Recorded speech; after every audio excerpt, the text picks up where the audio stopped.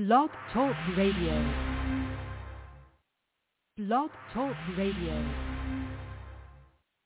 Blog Talk Radio. You deserve the glory and the honor. Lord, we lift our hands in worship as we praise your holy name. You deserve the glory and the honor. Lord, we lift our hands in worship as we bless your holy name. You deserve the glory and the honor. Father, we love you, say, Lord, we lift our hands in worship as we praise your holy name. You deserve the glory. You deserve the glory and the honor. Lord, we lift our hands to you, Lord. We lift our hands in worship as we praise your holy name. For you are great. You do miracles so great. No one else. There is no one else like you. Jesus, there is no one else. For you are great. You do miracles so great. Nobody like you. No one else.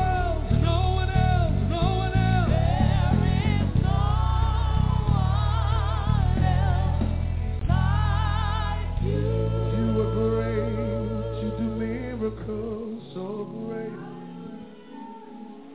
And there is no one else like you. There is no one else. You are great. You do miracles so great. There is no one else like you. There is no one else. You do mighty things, and you do glorious things. You're a faithful God. Awesome is your name. Somebody come on. You do glorious things. You're a faithful God. Awesome is your name. We give the glory, God. You do mighty things. You do glorious things. You're a faithful God. Awesome is your name. Awesome is your name. You do mighty. You do glorious things. You're a faithful God. Awesome is your holy name. Say it again. You do mighty things. Yeah.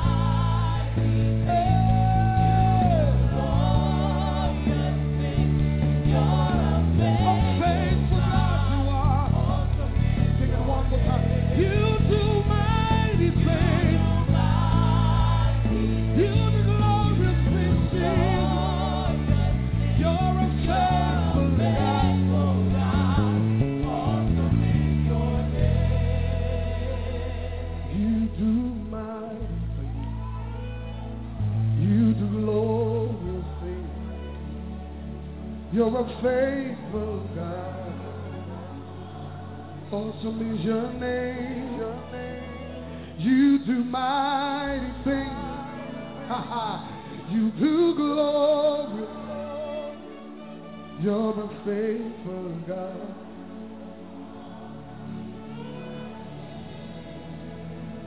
Your name is Yahweh. Your name is Yahweh. You're a miracle working God. Your name is Yahweh. Your name is Yahweh. You're a miracle working God. Your name is. You want to declare it? Your name is Yahweh. Your name is Yahweh. You are a miracle working God. Miracle working God. Your name is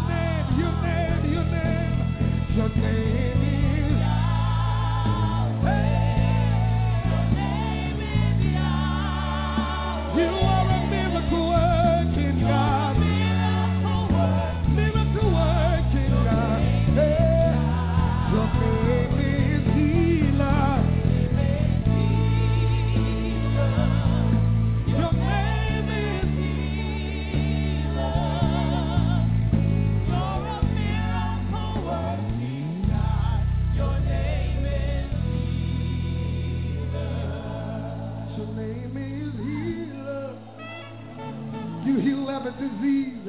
Your name is healer. You're a miracle working God. Thank you, Yeshua. Thank you, Jehoshua. Thank you, mighty Lord, mighty Yeshua, mighty Jehoshua. Thank you, Lord, for your love, your mercy. Hallelujah. Thank you, Jesus. Thank you, Yeshua. Thank you, Jehoshua. Praise the Lord. An awesome, awesome God we serve. What a good God. What a great God we serve, my brother and my sister. Thank you, Lord. We thank the Lord for his love and mercy that endure forever. But shalom, shalom, my brothers and sisters.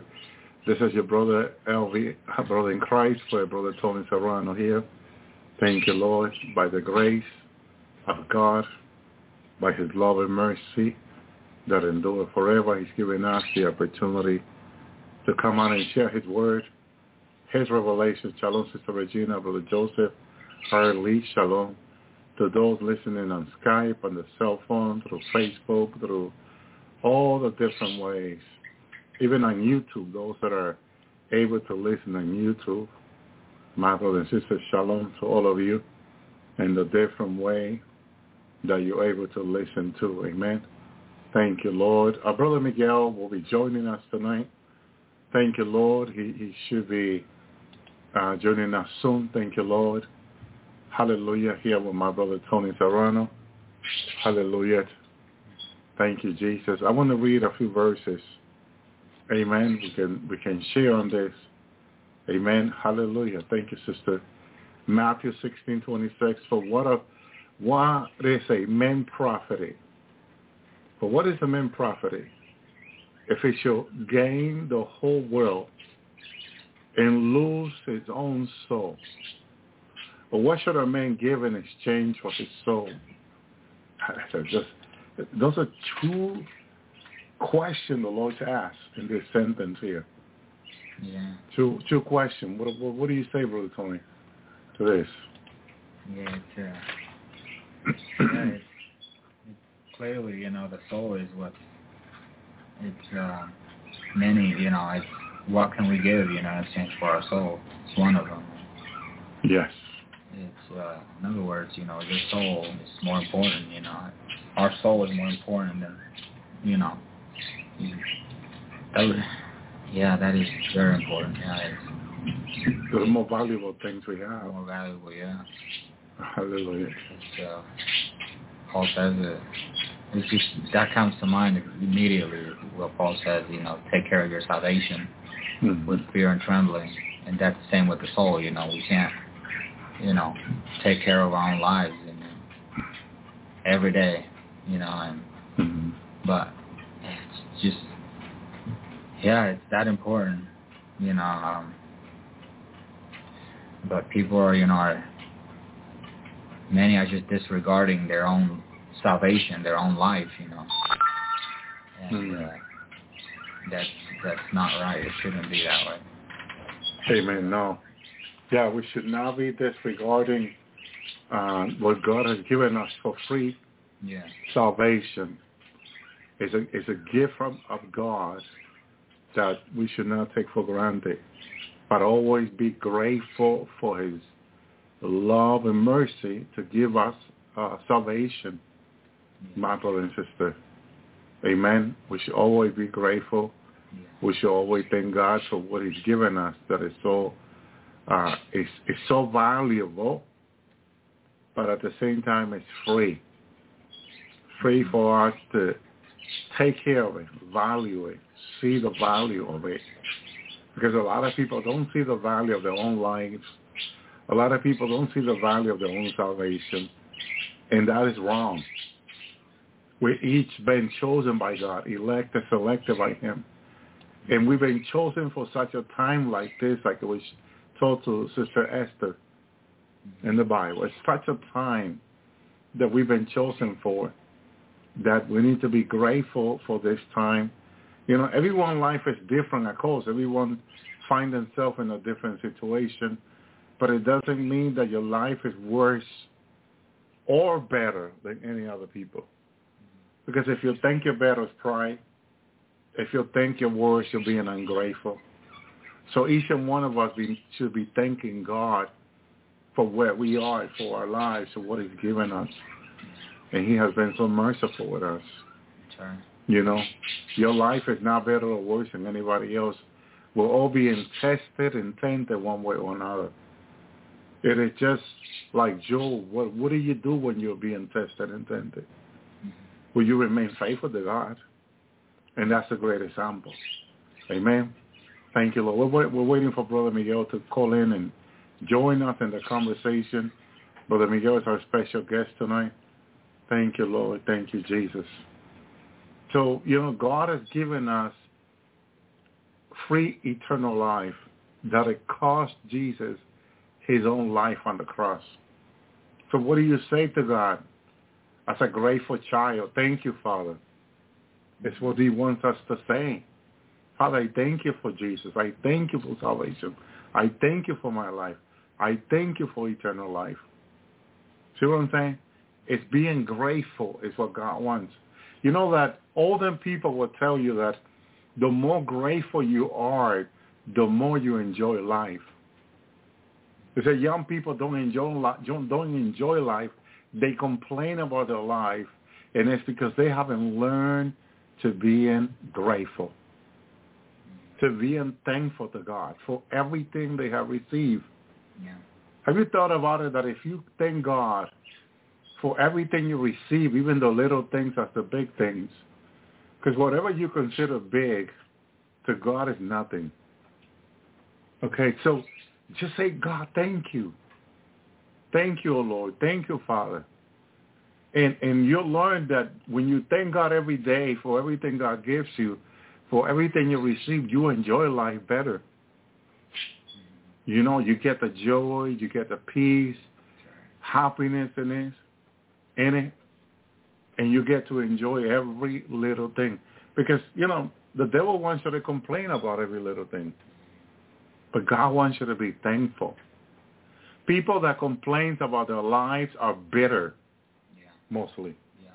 Because they always complain. Look at the children of Israel in the wilderness walking with Moses. They were murmuring. They were complaining. And they became bitter, my brother and sister. And bitter is a level of complaint that, my brother and sister, it's hard to turn back from. The children of Israel were having a hard time turning back from being bitter. Complaining, murmuring is a high level of complaint.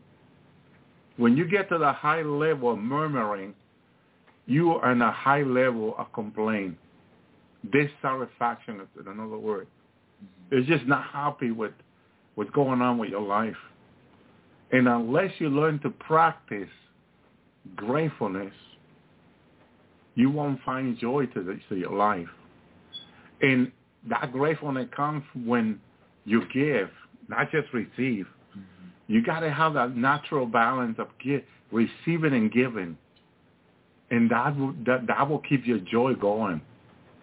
A lot of people have joy for a moment and they lose it because they used to give and they had it when they used to give.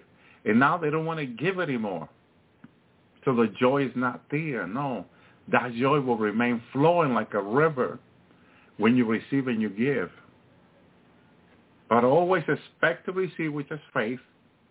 Yeah. Faith is the expectancy of the things hoped for. Mm-hmm. Always live in that expectancy that you are going to receive. Why? Because you believe. Mm-hmm. You believe God, and He's going. God is a giver.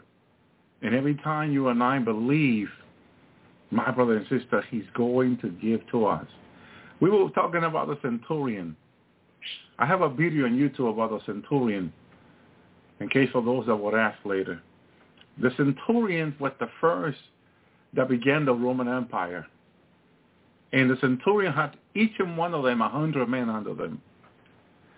And the centurion conquered the world. One of the most powerful army, battle-trained army, double-edged sword.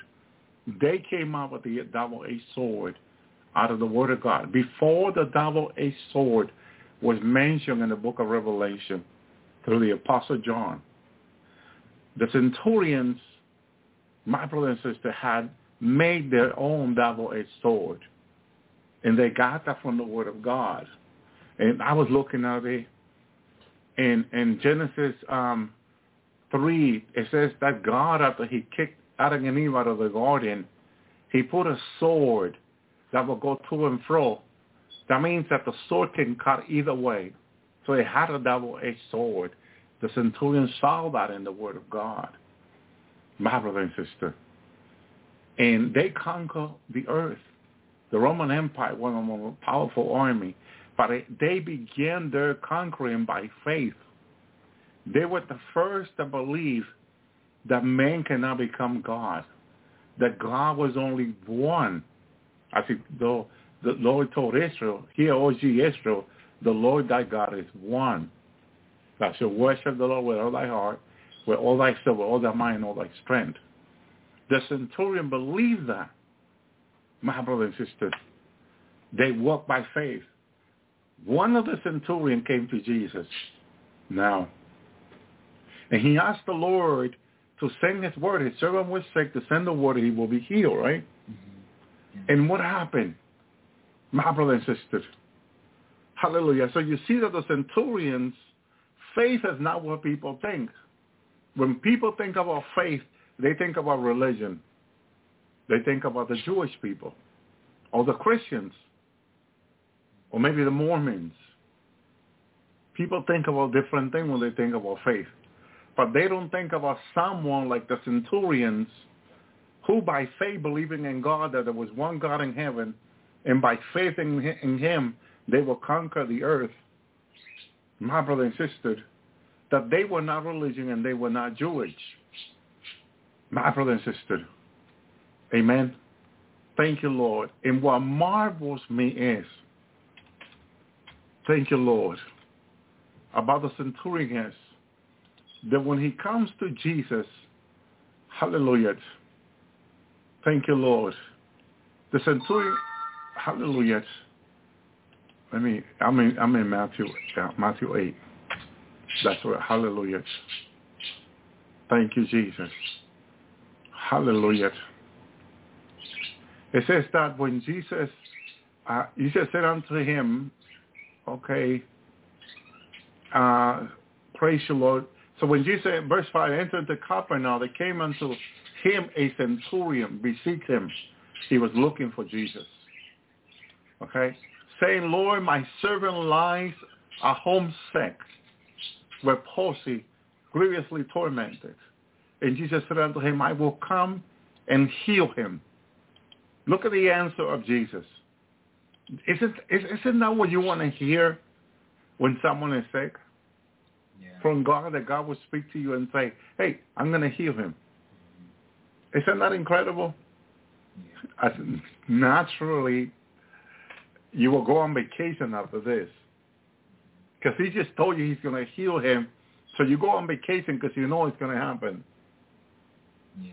Okay? But look, verse 8, the centurion answered and said, Lord, I'm not worthy that thou shalt come under my roof.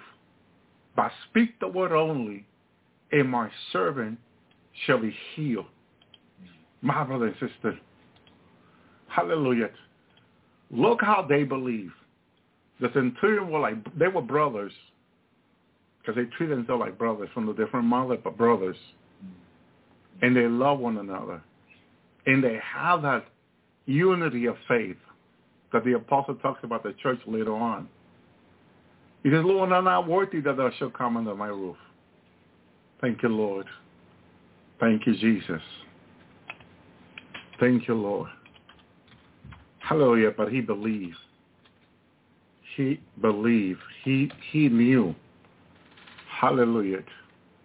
He knew that the Lord could do it. He had that expectancy of faith. Because we walk by faith, the disciples said, not by sight. Right. And as long as you understand that, and you pray for that, and you ask and you expect your faith to be increased, amen, you expect your faith, thank you, Lord, to become great, powerful. Praise you, Jesus. Praise you, Yeshua. It is important that we walk, hallelujah, in the faith that God will give us. He will increase our faith like the centurion. He was not a Jewish. He was not a Roman. But what did Jesus respond about the centurion? The response of Jesus about this man in the Jewish community, it was for them to tear their clothing and say, what an abomination. Mm-hmm. Because look what he says. I'm here. I'm waiting for Brother Miguel. I believe he says he's in.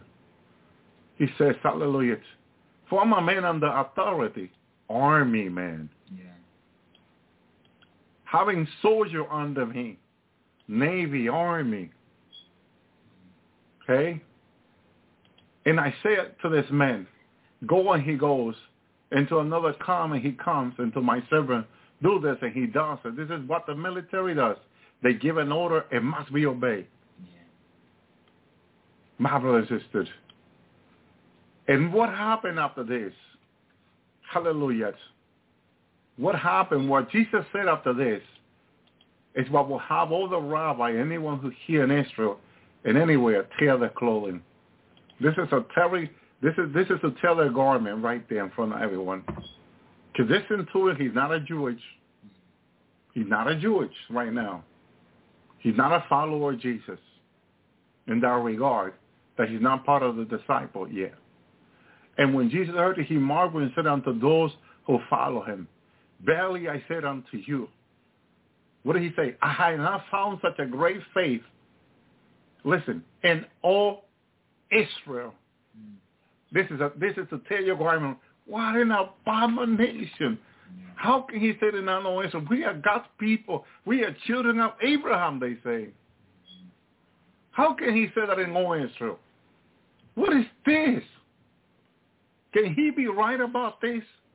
That in this entire nation of millions of people that God had led through the wilderness and to the promised land through Moses, through Joshua and all these people, the people of David and Solomon, there was not one man that can believe in the power of the word of God. Not one person that can believe in the spoken word of God and the power of the spoken word of God. Thank you, Lord. Go ahead, Brother Miguel. Try, because I didn't see your number there. Hallelujah. Thank you, Lord.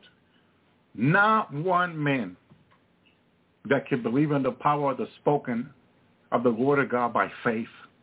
This man believed it. Yeah. This centurion, he was not Jewish. He is what became the Roman Empire later on. He had 100 men under him. And he believed that was spoken word of God by faith. He could conquer a nation by it. He can conquer a nation and all the riches and everything in it by faith. And he did. And Jesus marveled. The Bible says that Jesus, hallelujah, marveled. You know, when you marvel at something, okay, it's that you're like, I'm blown away. Mm-hmm. I'm blown away. What do you say, Brother Tony? Yeah, yeah, he was amazed. You know, it pleased him. You know, that really did please him. You know, it does say, you know, it marveled. You know, he was, you know, he marveled by his faith. You know, it's like, wow. You know, it's kind of like the Lord saying, you know, you're getting, you know, your petition because, you know, because of your faith. You know, he's the first in line to get his miracle because of his faith. You know. And, amen. You know, and he marveled at his faith. In other words, he honored, you know, his faith. You know? Amen. And he was definitely pleased with that centurion. You know, you're right. You know, that was kind of offensive. You know, some people would have taken offense. You know, like the Jews, those that were around him, the multitude that was around him, they would have been like, "What?" We got Caiaphas. Yeah. We have all these mighty men, and you telling me that this man has more faith than the priest or than the high priest, than all the priests in the temple? Than all of them, yeah. Well, Jesus said he did. Yeah. Have more faith in all Israel. So then all the people, all the priests in the temple, the high priest, people all around Jerusalem and all the area, all Israel, he had more faith than them. My brothers and sisters, thank you, Lord. More faith. Hallelujah. How is that possible? How is that possible, Brother Miguel? Shalom. Shalom, my brothers. Shalom, my brother Elby. Brother Tony. Do you hear me? Amen. Amen. Yes, we can, brother. Shalom. Oh, finally. Shalom, shalom. God bless you too. God bless my brothers and sisters of the Lord's hour. Such a blessing to be here to join you, brother. And long time, right? Long time since. Yes, long since time, I joined. brother. Yeah, we hope everything is great over there.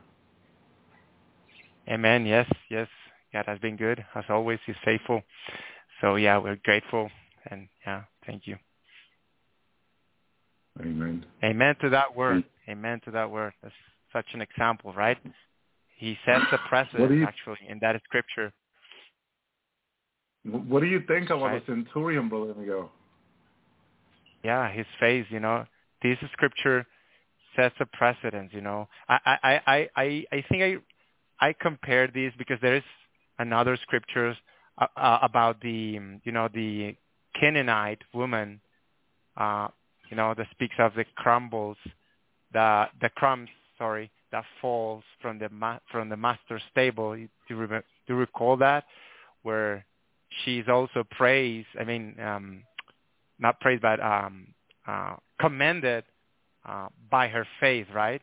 So this is like resembling, pretty similar, this example of a great faith. It's really challenging. This scripture really challenge each one of us, like to really pursue faith, one of those primary virtues, you know, grand virtues that we all should follow.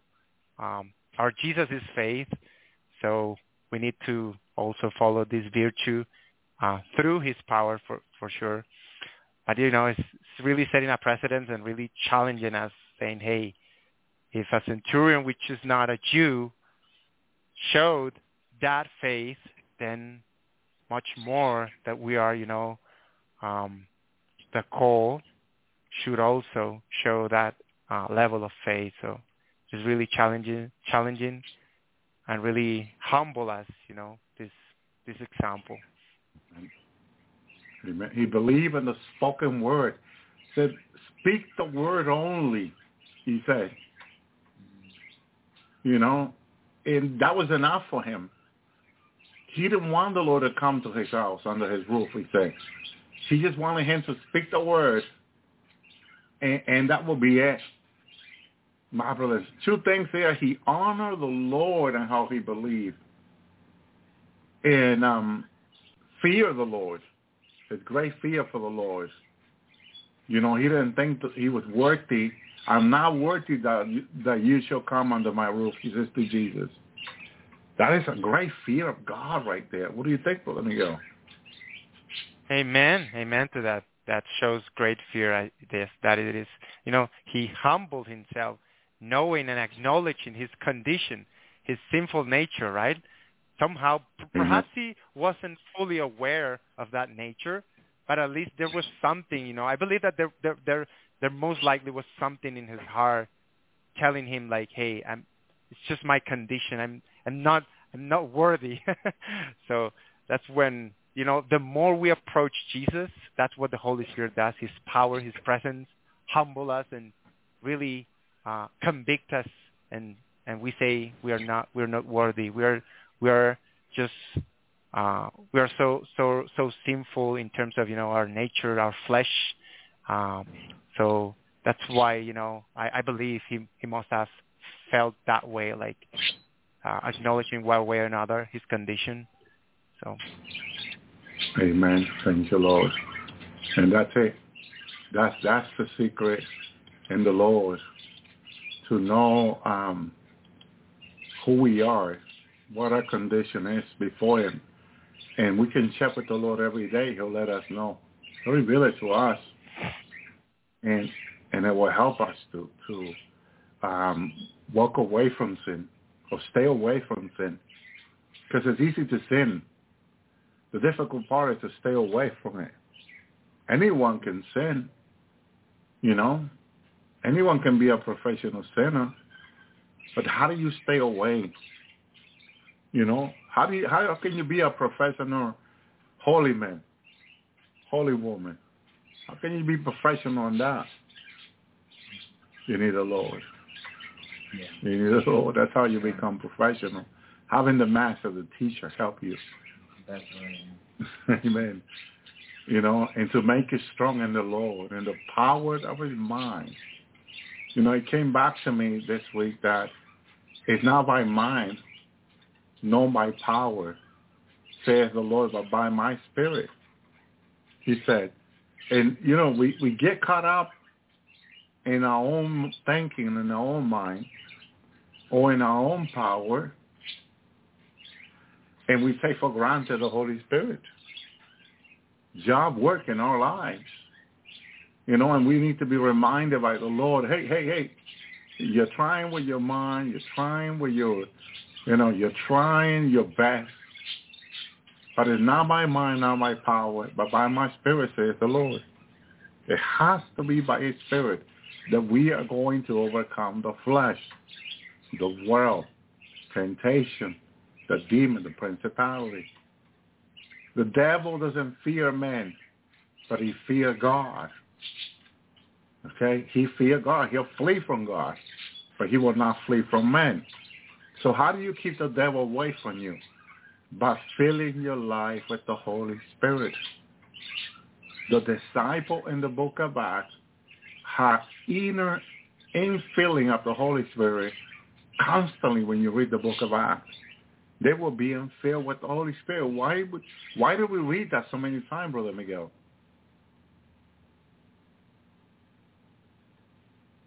Amen, because, you know, the Holy Spirit is the one empowering us. So, you know, the book of Acts is that book that really mark and should be, you know, our standard. It's supposed to be our standard, right? So, yes. and we should really meditate and question ourselves, saying, hey, Lord, this is supposed to be the standard, and how come is it that we have accomplished so little? You know, there is so much that you want to give us, and there's a great price for sure to pay. Yes. You know, and the sinful flesh just, you know, tend to, you know, throw us back to hinder us, but the Spirit is telling us, stay with me, stay here, spend time. So, you know, the book of Acts is full of, you know, instances where the Holy Spirit empowered the disciples, So they bring miracles, the word of God with power, conviction upon sinners. So, you know, that's why it's really important. When we testify, for sure also, I was just, you know, some hours ago testifying to a family here, some neighbors. And I always remember that it's really important to, when we testify to other people, to mark or highlight the importance of the indwelling of the Holy Spirit, because the Holy Spirit is the one empowering us, you know, to overcome sin, to have the virtue to reject sin and to stop practicing sin, right? So we may fall by mistakes, but we don't practice sin. And that is only possible by the virtue of his Holy Spirit. And that's the reason it's such an important thing to share with others, the importance of that promise. And you know, that's another fact, you know. It's a promise. So all people and we all should be requesting, asking God for that promise because of the work that he did on the cross. So it's a promise, and we should be seeking, knocking. Lord, I want. Amen. God really likes when we challenge him in a good way, I say, you know, because it is not good to tempt God. But when I say challenge God, it's just a matter of he likes faith, you know, when we request him and we humble ourselves and say, Lord, you promised this. You promised the Holy Spirit. I need the Spirit. I was testifying my neighbors, telling them this. So it's really important when we testify. And if we haven't experienced this, it's also really important, you know, must actually. Not important, but it's a must. As the Lord said, Nicodemus, unless you're born again, it is impossible to see or enter the kingdom of heaven.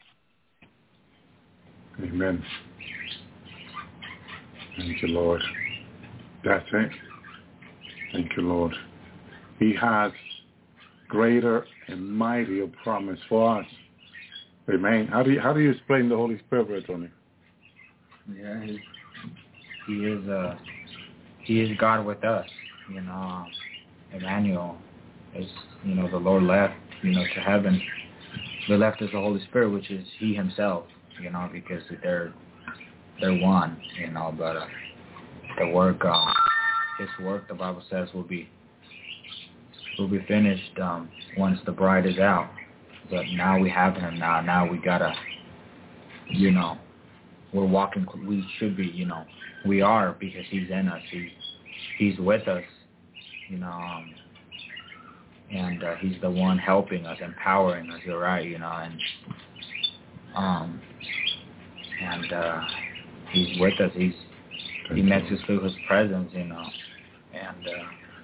and that's him, you know, that's him, and he's a person, you know, he's God, and so sometimes we tend to forget, but we have to be reminded, and, you know, we just tend to get distracted at times, but, you know, we have to always remember that he is God, and he's the one that convicts us of our sins. Every time we get convicted for something, you know, we did, or that's him, you know, that's the Holy Spirit. That's what his work is, what he's doing. You know, that's the mercy, the grace of God, and we have to keep him, you know, as close as possible. This is his temple. This is what he delights in, the Bible says. He loves us, you know. It's, we must not, you know. And we know very well what he's grieved with is our sins, our actions, and sometimes things don't happen because of our actions, you know, because of us. Not that he doesn't want to, he wants to, but, you know, he gets, when we do what he wants us to do, you know, that's how we get closer to him. That's my goal, at least. I want to be as close to him as possible, you know. And I've understood that the worst that he gets grieved, it's sexual sin. I've learned that over my Christian walk. not just that, it's that, but also another great thing that he gets grieved. It's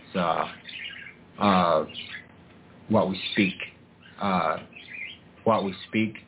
Like cursing words, but really what comes out of our mouth, and sometimes we forget how much effect that has,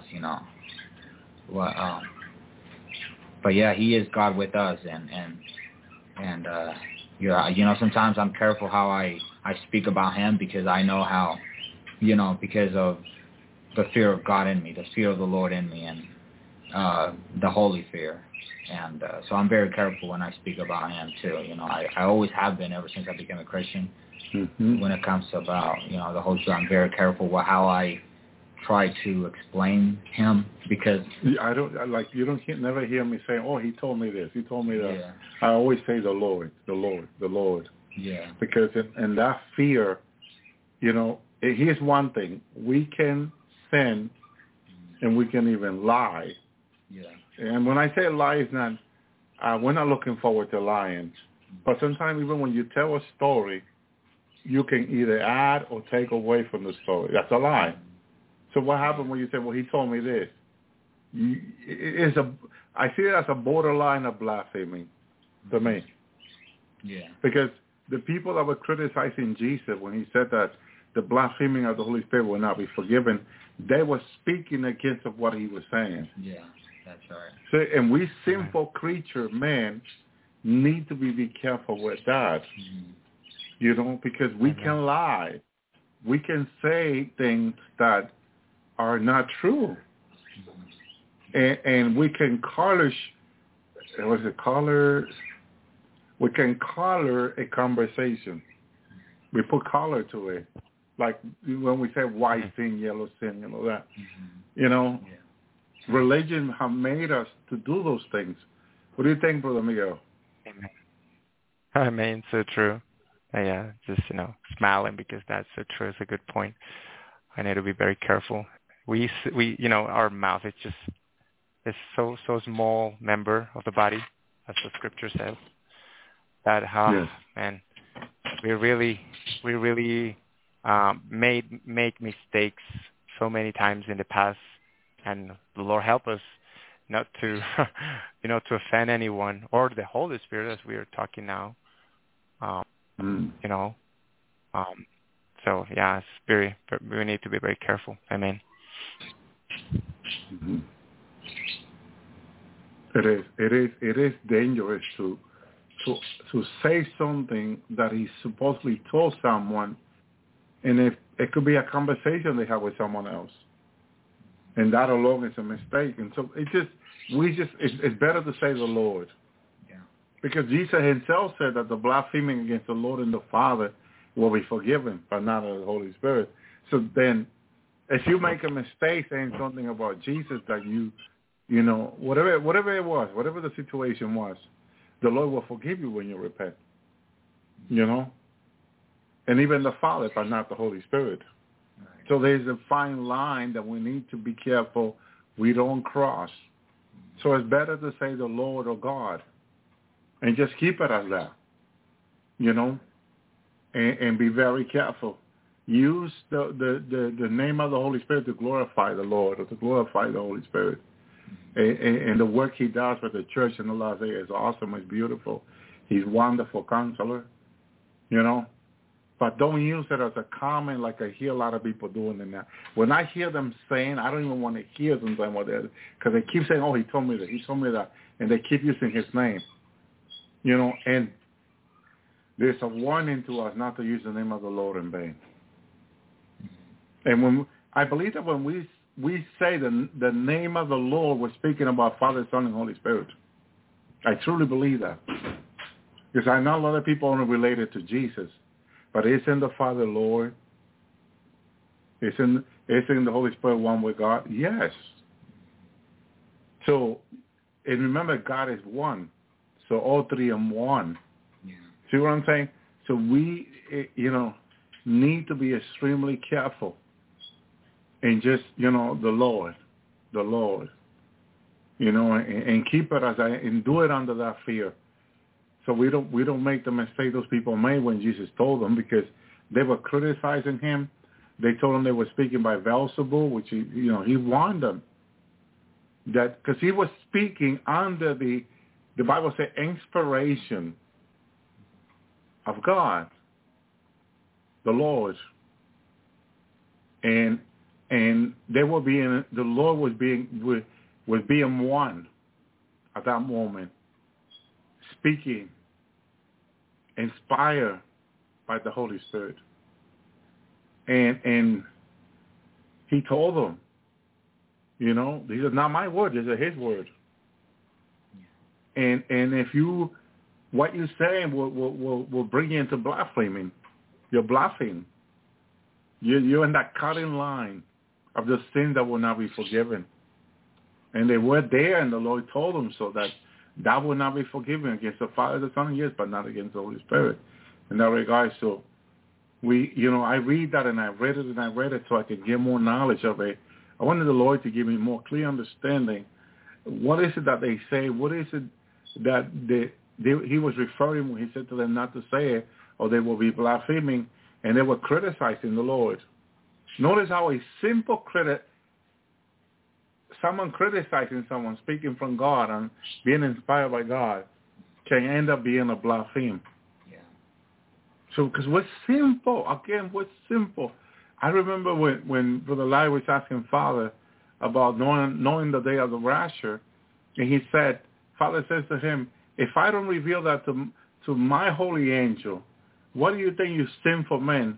Why would I reveal it to you, sinful men? And that was an eye-opening to him and to me, how God said to us that we are sinful men. And truly what we are. What do you think we repent every day? Why do you think the Lord wants us to be repenting every day? Because we're sinful men. And it's our nature. This is the falling Adam body that we're in. This is the falling Adam that God kicked out of his presence. God kicked out this body that you and I are in, falling Adam, out of his presence. And put a sword in an angel not to allow this body back in. Keep it outside. It's right and it's evil, it's disobedient. Keep it outside. And that's what this body is. What do you think in this body we need to repent every day? So that God may have mercy on us. He told us to endure. What do you think endure means?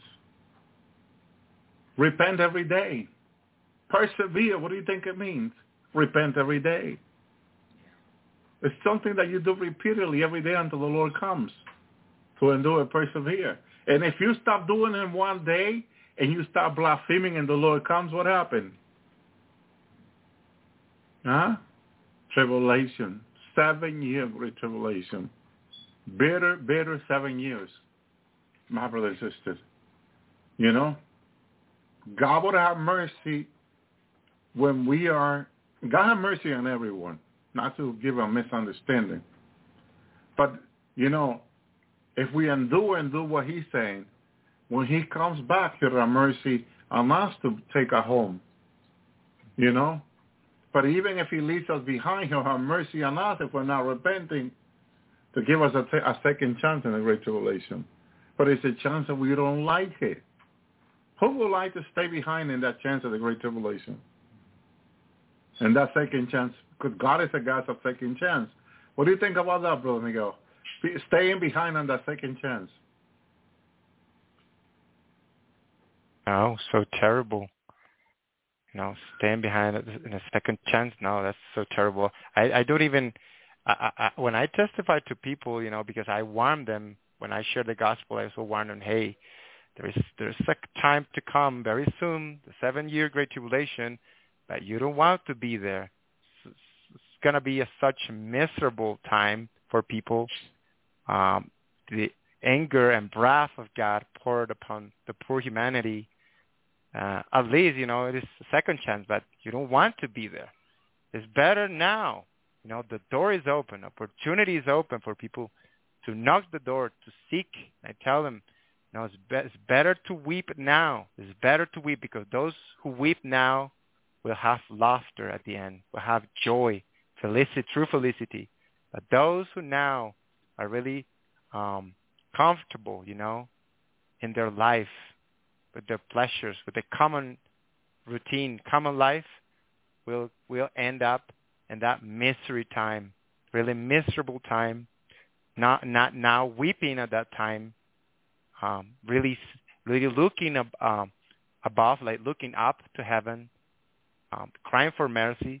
And God is good, When we think about the second chance, we really, all those chances, if God is now really patient, has long sufferance, and not willing no one to perish, but to repent.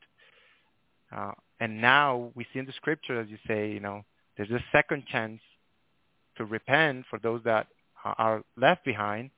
We really see how great and merciful is our God. That greatness is just too great even to think about it. It's just tremendous, But it's always better to tell people to not be willing to be left behind. The time is now, and now it should be.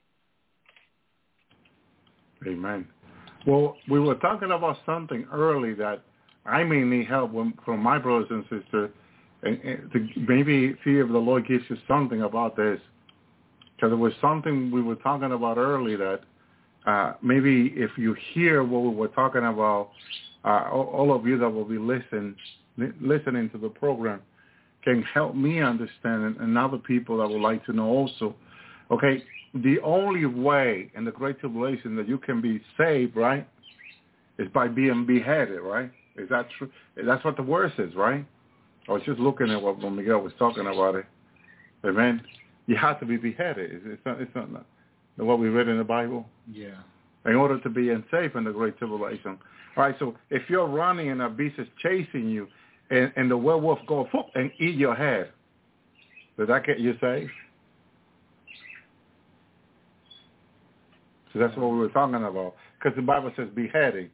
But if the werewolf eat your head in a second, are you saved? And we would say, well, if the person is running and repenting, and all of a sudden the werewolf open the mouth, like they got big heads, big mouth, and boom, eat your head. What do you think, Brother Miguel? Well, that's pretty unfortunate for that person. We really wish for that person to really repent before that happens. Yeah. Yeah, that's terrible, The same thing with the beast. Go boom and hit they eat the head of the person, and the body just fall off, and is that person safe? Because he just got eaten by a beast or a werewolf. What do you think, Brother Tony? See, what I meditated on this before, because I'm seeking knowledge too, So I know it says what came to mind was when it says that death will flee from them. So to me, the way I see it is those that it does say it's going to be the only way for someone to be saved. It would be for them to get beheaded. But yeah, in that case, it's like a beast is chasing someone. I see it as that person, not dying since death won't be there. Now, if someone is pointing a gun at them, what about blowing the head out of the body with a gun? Shotgun, and boom, they blow the head. Is that like beheading, or that doesn't count? I feel like that doesn't count. That wouldn't count. I see it as that. I see count as if they say take the mark. When they say take the mark, or we'll shoot at you, we'll kill you. Mm-hmm. I see it as that's when it counts. Or that's when he's saying. Well, let's say or the person his name. Is running. The person is running, right? Yeah. And the army is shooting on them. They haven't taken the mark. They're running for their life, and boom, they blow up their head. What do you think, Miguel? You say the army? Yes. Yeah, no, that's terrible. I mean, the Bible says it's only when they are beheaded for his name's sake, so for the Lord's sake. So, believing in the Lord and confess openly, well, that shouldn't count for salvation unless they have been repenting all the time. God knows, his sovereignty. So the person is running, oh my God, save me. And like, Lord, please have mercy. And boom, they blow up their head. Yeah, that may count, I think. That's what I believe, If they truly repent, they truly cried out to God, amen. Because I saw it, the Lord showed me one of the revelation when he took me to the great tribulation. These demons were chasing these people, and they were calling out to God. They were running as fast as I seen human being run. Really scared, really fast in an open field.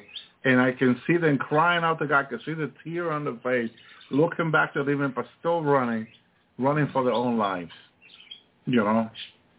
And the demon was cutting after them to cut them to pieces, right? So the question is, if they cut them to pieces, and they're calling on to God and they're repenting, is that still count as beheading?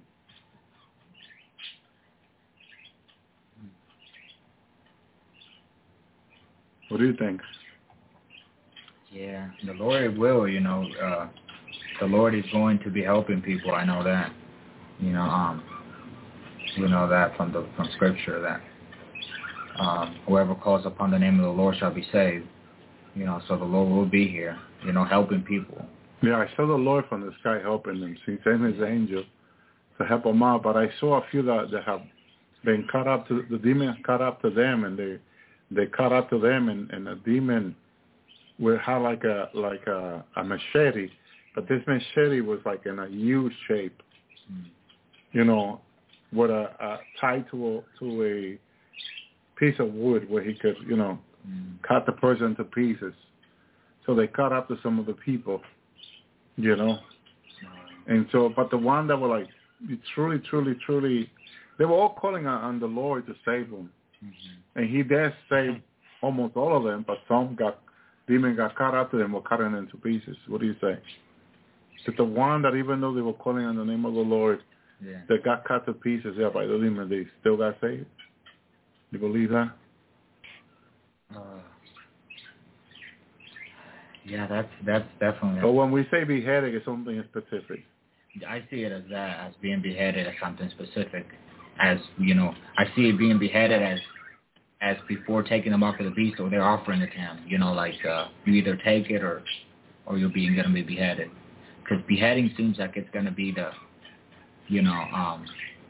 it's like the system of the mark of the beast. That's they're going to have that either you take the mark or you're going to be beheaded. Hear what someone's saying. During Jeremiah's time, the Lord assigned some people to die by the famine, sword, and pestilence.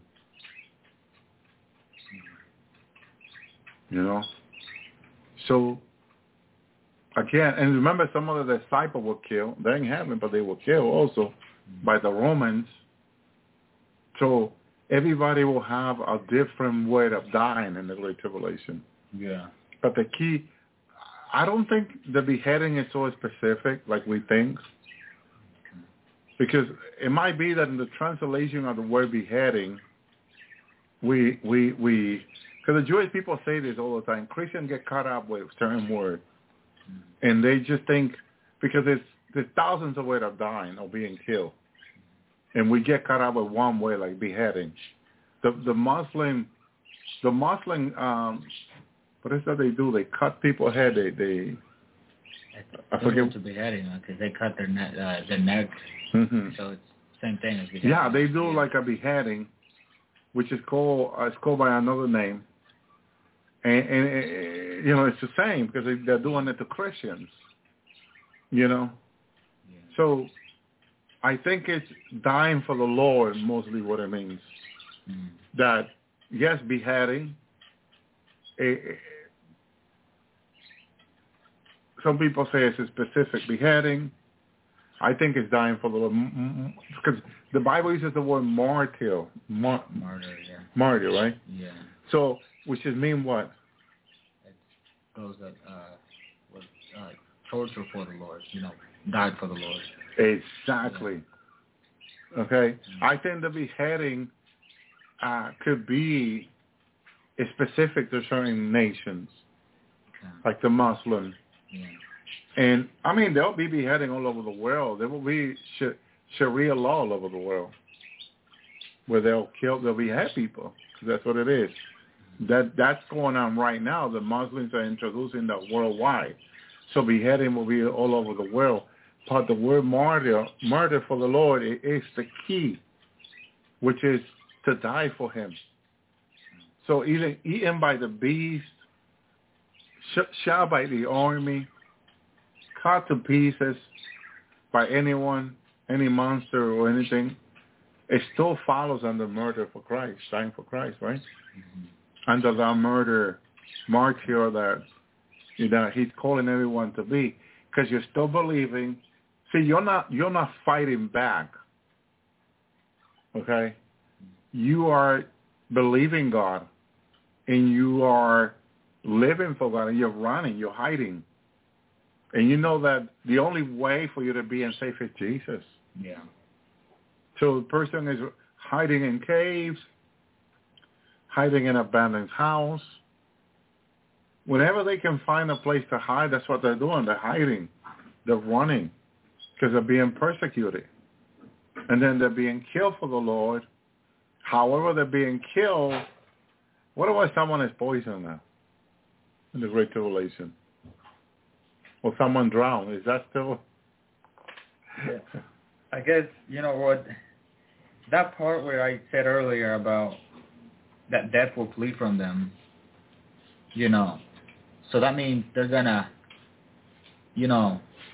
get to a point where they'll die without dying. Like, if they're, like, ripped in pieces, so they're going to, like, I know in hell that's what happens. They form back to, mm-hmm. Mm-hmm. That's how I see it. Mm-hmm. It's like they're going to have to suffer, some before, because it's 7 years, and I know the Lord is going to take some people, like believers stay behind, some might not even stay the 7 years, he might take them before, or but, These are good questions that we never talked about this on the Lord Yahweh. We never say, let's talk about this. What do you think, Brother Miguel? And I also believe that it has to be according to the predestination of God. So that's something also very particular. The souls are going to be saved during the Great Tribulation, according to the word, is those that are predestined, before the foundation of the world. That also, give us to understand how such, how such a privilege we do have, been and have believed, and not by our faith, Yes. But rather be saved from the wrath to come. Knowing that God has to lead us and not treat others,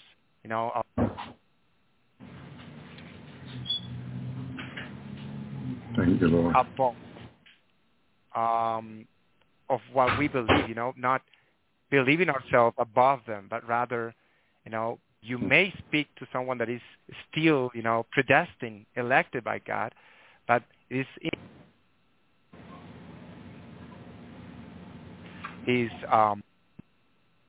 privilege with everything.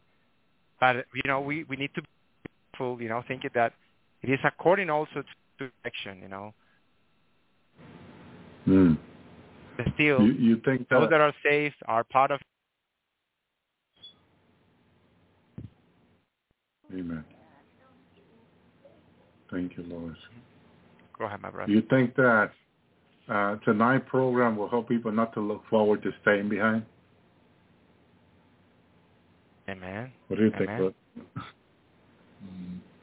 You think that this program tonight will encourage people to look forward to the rapture and not staying behind?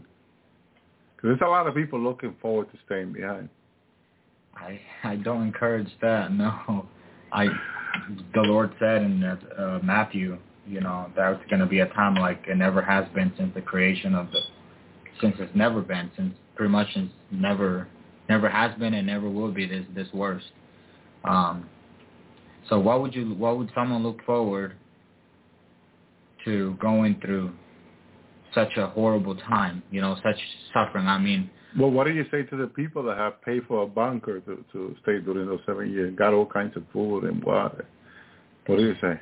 No, that's not my thinking. No, it hasn't been my thinking. But what they got something, because I understand, that the Lord has people predestined. The Lord has empowered or gifted someone to stay behind, because the Lord can do anything. He can do everything, and I believe He has His people. For example, He has the 144. I believe some of them already know they are one of them, or others don't. But He has people that, because He knows the. So are you saying that unless the Lord tells them to do that, not to do it? Yeah, that's the only way, if the Lord tells them. But if the Lord hasn't told you anything, why would you go ahead and try to do something on your own? Wanting to go through a good tribulation. If the Lord has told you, that you're going to be one of them, then yeah, you prepare, and you don't say, oh, I don't want. No, you do, because that comes from God, from the Lord, But if He hasn't told you anything, you prepare for the rapture, which is sincere repentance now. But a lot of people think that we're preaching fear. Like, especially the people that have the bunker ready for 7 years, they think that we're preaching fear. They say that you should not be afraid.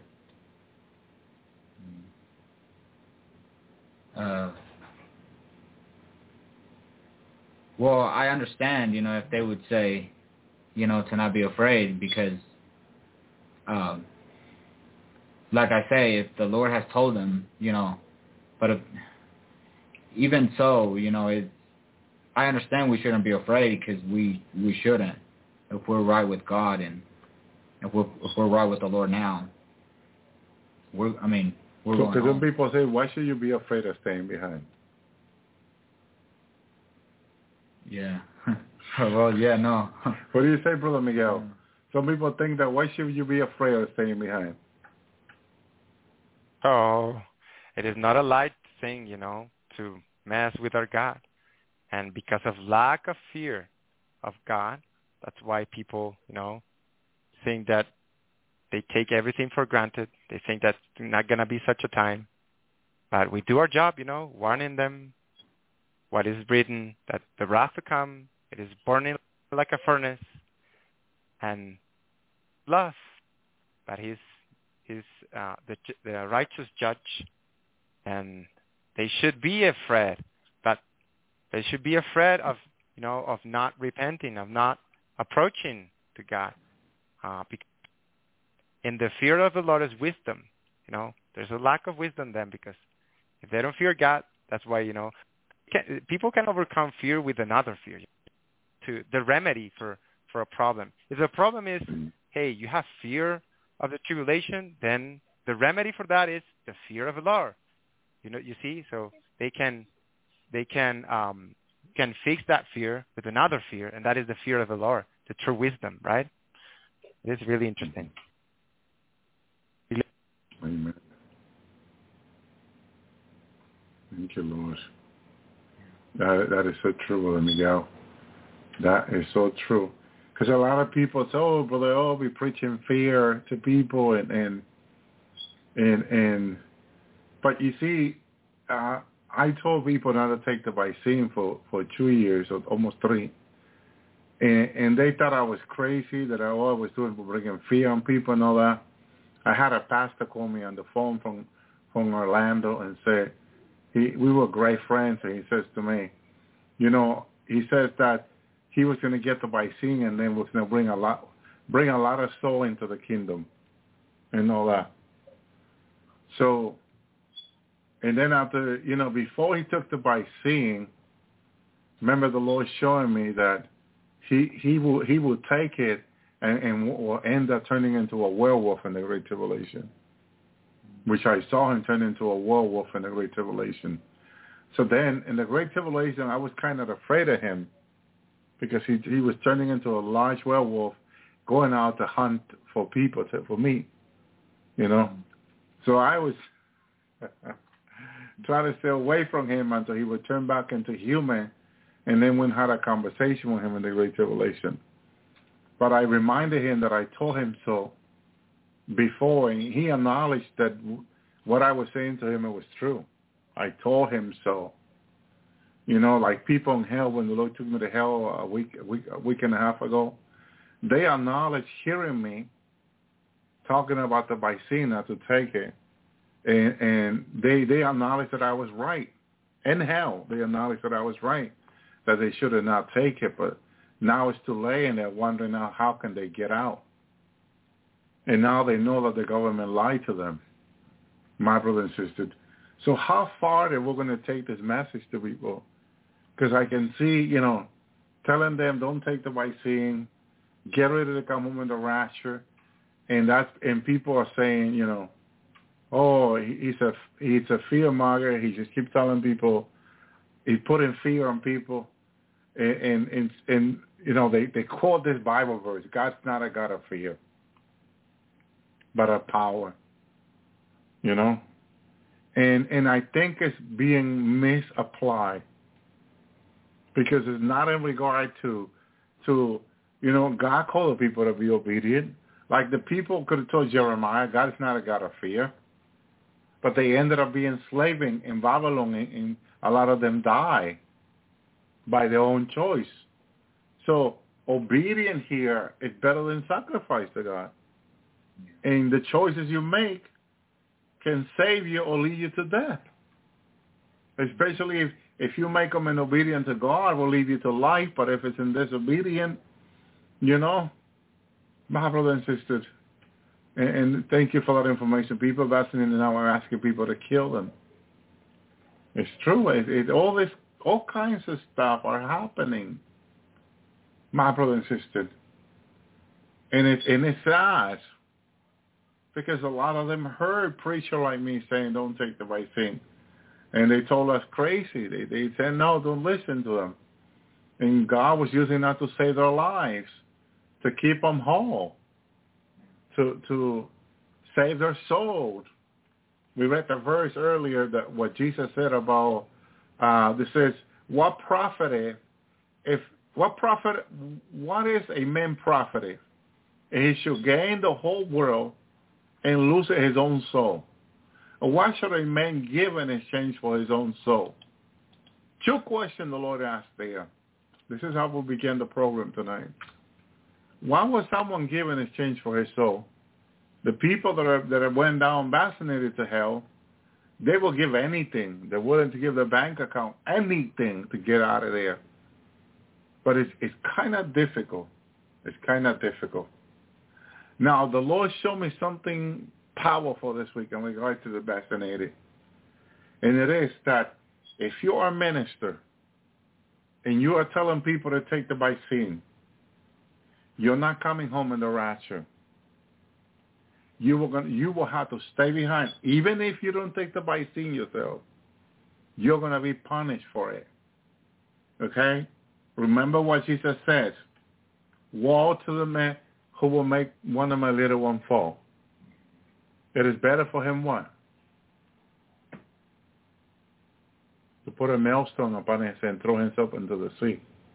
That to make one of the little one fall. Yeah. Okay? The Lord is serious with this. He showed me a pastor who's telling people it's okay to take the vaccine and I'll pray for you. And you'll be healed from the effect of the vaccine. And the Lord showed him to me staying in the Great Tribulation.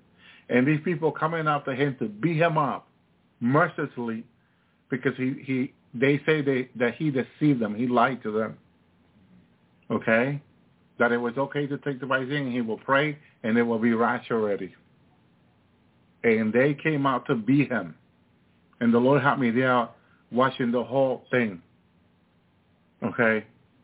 And the Lord let me know there, people like him who are saying these things, these people there are people ministers offering the church to vaccinate the people and their members. They are in trouble with God. You can tell anyone, any minister who's doing that. Brother Always Zapata said this. You are in trouble with God.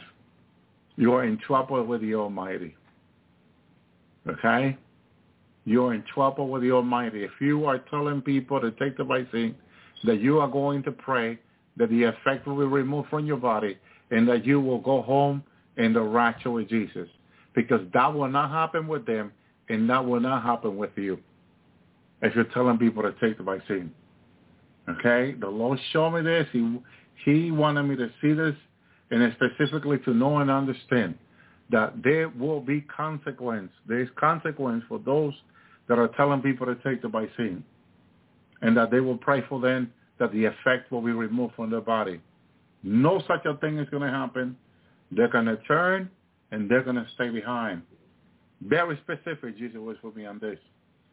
And I'm telling you, there is a lot of pastor ministers that listen to me, and they think it's okay for people to take the vaccine. You are wrong. You are wrong. You will not pray away the effect. Whatever is coming for them is coming. It's a consequence of sin. My brother and sister, here's an example. When King Saul disobeyed God, Samuel, his best friend, prayed for him earnestly. And pray. And God says to Samuel, how long are you going to keep praying for Saul? How long are you going to keep praying for Saul? I have rejected him. Okay? God told Samuel. Samuel was one of the most anointed men in the Bible I ever read about. Samuel did not marry. Samuel dedicated his whole life for God in the work of God. He is a holy, righteous man of God. His prayer was very powerful. Whatever he asked God, there's a part in the Bible when Samuel prayed, the enemy will come in. And the power came down and defeated all the enemy. When did you see people doing that? God defeated all the enemy by the prayer of Samuel. Samuel was a powerful man of God, my brother and sister. When he went to anoint David as a king, God spoke to him clearly. Who was the one he should choose?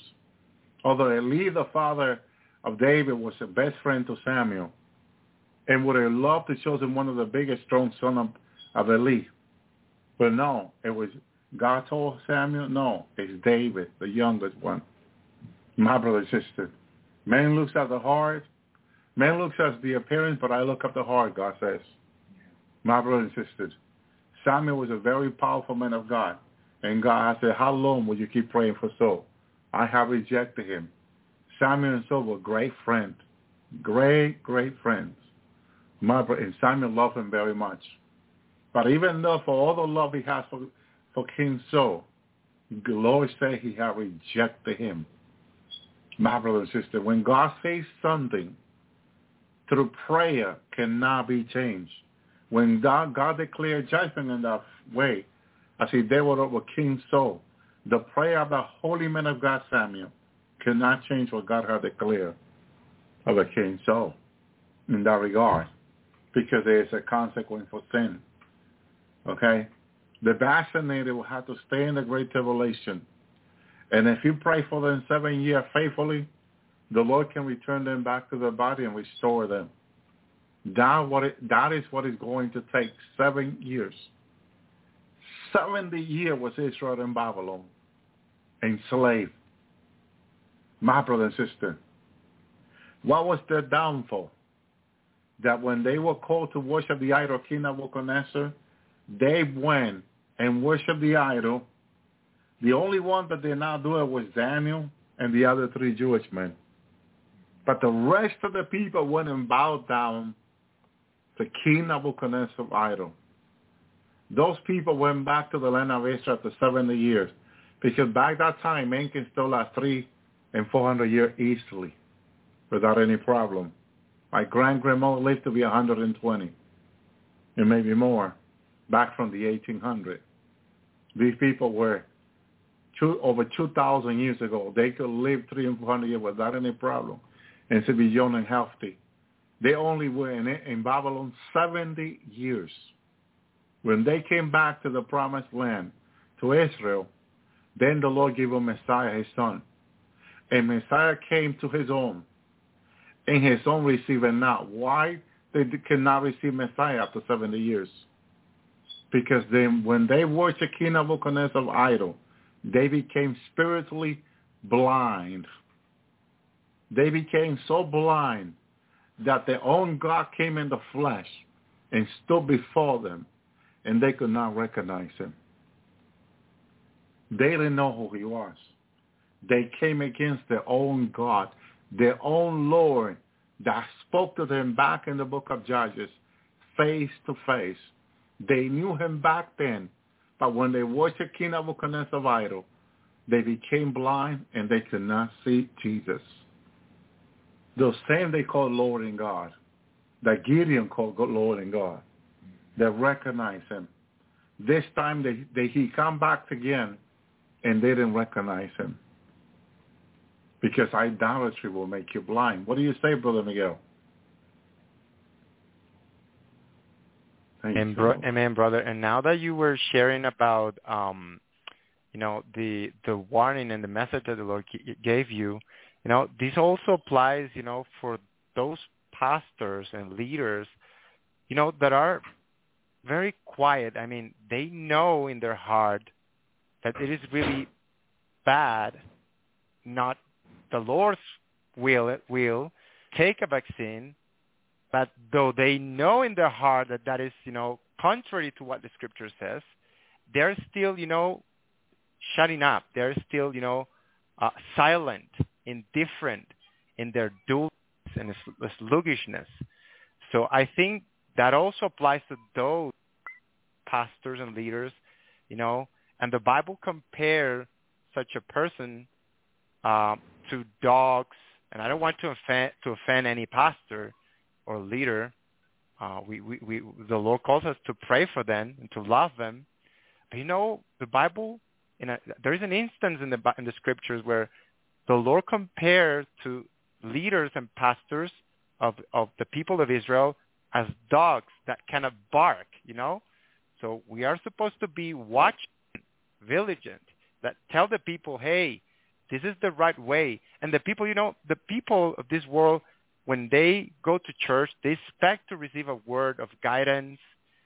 But there are many pastors that have remained quiet about that matter, not telling the people which way to go, but rather they defer the thing to, okay, you just ask the Lord personally, take that to prayer and ask the Lord if you should take the vaccine or no. And at least they're doing that, but it's still, it still is a mistake, because the Lord knows the heart. We cannot,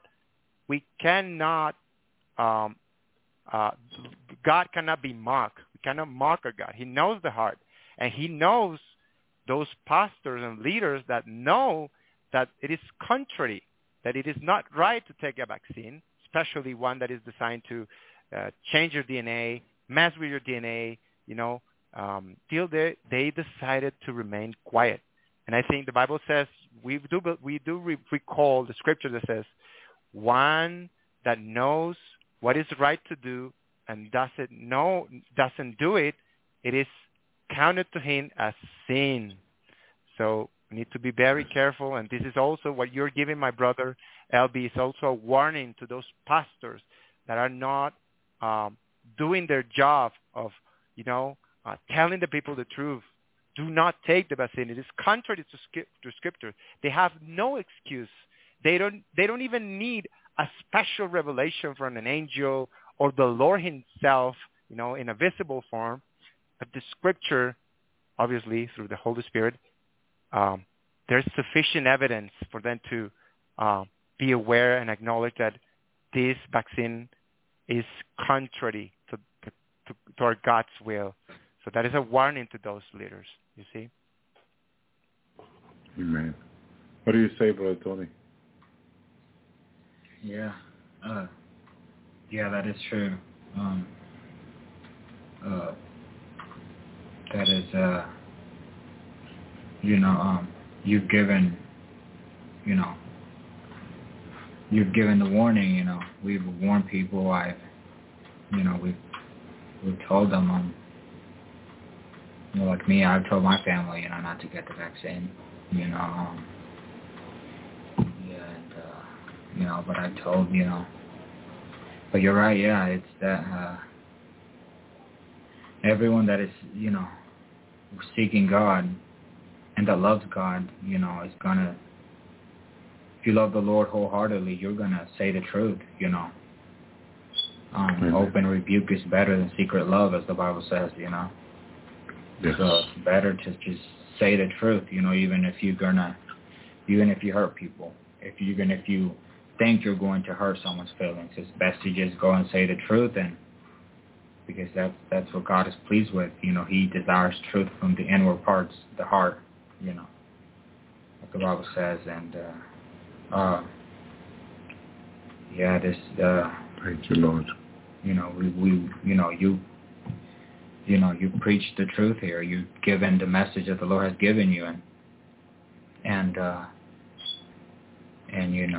it's how He's asking. It's just preaching the truth and warning them. Warning the people not to do it, because that's His love. That's the love of God. It's you. Giving His word. Warning to the people. Don't take this vaccine because it's deadly. It'll remove the soul. And Father was more specific. The way He told you was, they will never enter His kingdom. When Father speaks, that's it. It's His word. What He says. It's when He speaks. All we have to do is just bow our heads and say, "Amen, Father." It's all you do is obey, and it's when He said that, it's that serious. It's that serious, this vaccine, and people have disregarded it, and that's how we need to see it. That serious, because when you said that Father told you that, that shook me. That's one of those things that, it's really serious, but thank you. It is better to learn the word of the Lord, because then you can pray. Okay? Yeah. And you can intercede for your family, your friends, whoever it is. You can ask the Lord to help them and have mercy. The Lord this week also given me, because the question is, how connected is the spirit with the soul down in hell? And there are times when the soul that is in hell, the person, is connected, hearing and seeing what the soul hear and see. There's a communication, not always, because the demon in hell like to block that communication. Somehow they can block it, and just have the demon that is in the body keep pretending that is a person. But the person in hell can, at a certain time, hear and see what the spirit can see in the body. So there's still a communication, but I could see as the Lord was showing me this, I could see the demonic beings blocking it at a certain time, and then the person not knowing what was going on in the body in hell. But from hell they can at a certain time communicate with the spirit and know exactly what a demon, what's going on in their body, what the person can see. They can see, and there's a communication is what He showed me, which to me was very interesting, because the Bible talks about communion, the union, communion, and that communication is there. We're one in the Lord. God has made our body, soul, and spirit. my brother and sister. And even though we can be separated, we still communicate, because this thing is not as we think in the spiritual sense that there's communication in everything, my brother and sister. Amen. And we need to understand that and by the word, so we can tell other people. But see, the key is not to take the vaccine. We have to be very cut and dry about not taking the vaccine. We cannot be playing around or taking it lightly like some people are. Certain churches are. Because see, on YouTube, churches opening the door for the vaccination, they're going to have to give an account to the Lord. See, because they have prayed for the Lord for a car that they wanted. They prayed to the Lord for a house that they wanted. They prayed to the Lord for the couple they wanted to marry. Okay, the bride, the boyfriend. They prayed to the Lord for someone they wanted to marry, and the Lord directed them, spoke to them, gave them drink and provision. And they knew it was from God, and they said, oh, thank you, God, for this wife, this woman, or this house, this car. Why can you do not the same with the vaccine? Why can you not go to the Lord? Sometimes before people even travel on a plane, they pray. And the Lord, directed them when to go and when not to go. And they got there safe. So why cannot then do the same with the vaccine? And on that great day, they're going to say to God, God, why did that vaccine lead me to hell? And God's going to say, because you never asked me. You asked me about other things, and I answer you, but you never asked me about the vaccine. You went and just took it. Okay? What does my word say? Cursed is the man that trusted in man. Isn't it? Yeah. And if you trust in man blindly, this is why even when we say things, I always tell you since 2012, if I come here and I say the Lord said this to me or show me this, you got to take it in prayer also and say, Lord, did you say this to Brother Elvie? Was this from you? Or, if you're not sure, if you're not getting that confirmation in your spirit, that get witness to our spirit, that what we're speaking is of God, then go to the Lord and say, Lord, was this from you, Lord? Because I know that if I'm listening to someone who's speaking from the Lord, I get a confirmation in my spirit if it's from the Lord. If it's not, I get this trouble, warning, be careful, okay? And I'm careful, but then I don't criticize the person. I will have to take it in prayer if I'm getting it's not from the Lord, that the word is not from the Lord, in example. And no one can say, oh, no, you have to receive it because I have people say that to me, Yeshua. You have to receive it. It's from God.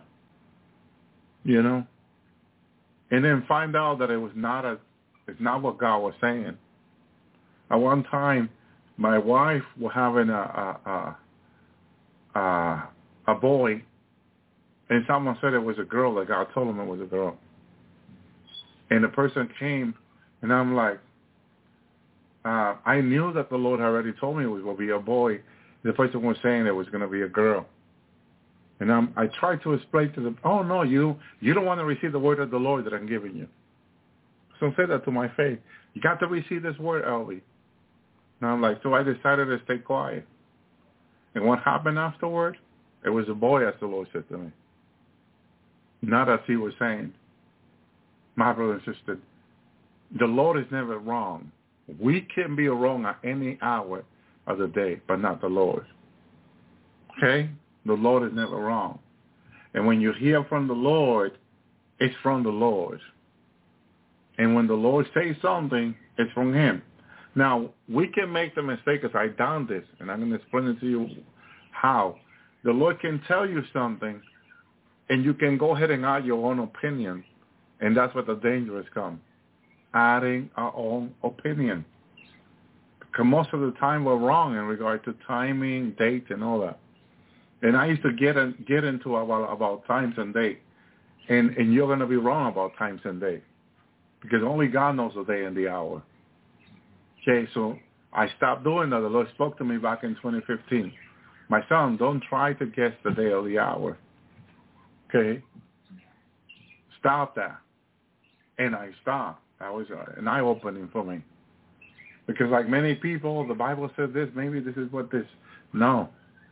So I don't do that anymore. My brothers and sisters, we just have to be very careful how we talk about dates, years, and time. Because only the Lord knows. Only the Lord knows when things are going to happen. Unless the Lord is saying to us something is about to happen. He's not giving us the day. He's just saying to us, like he says to me. Now, the Lord says to me this week, I was taken to heaven this week.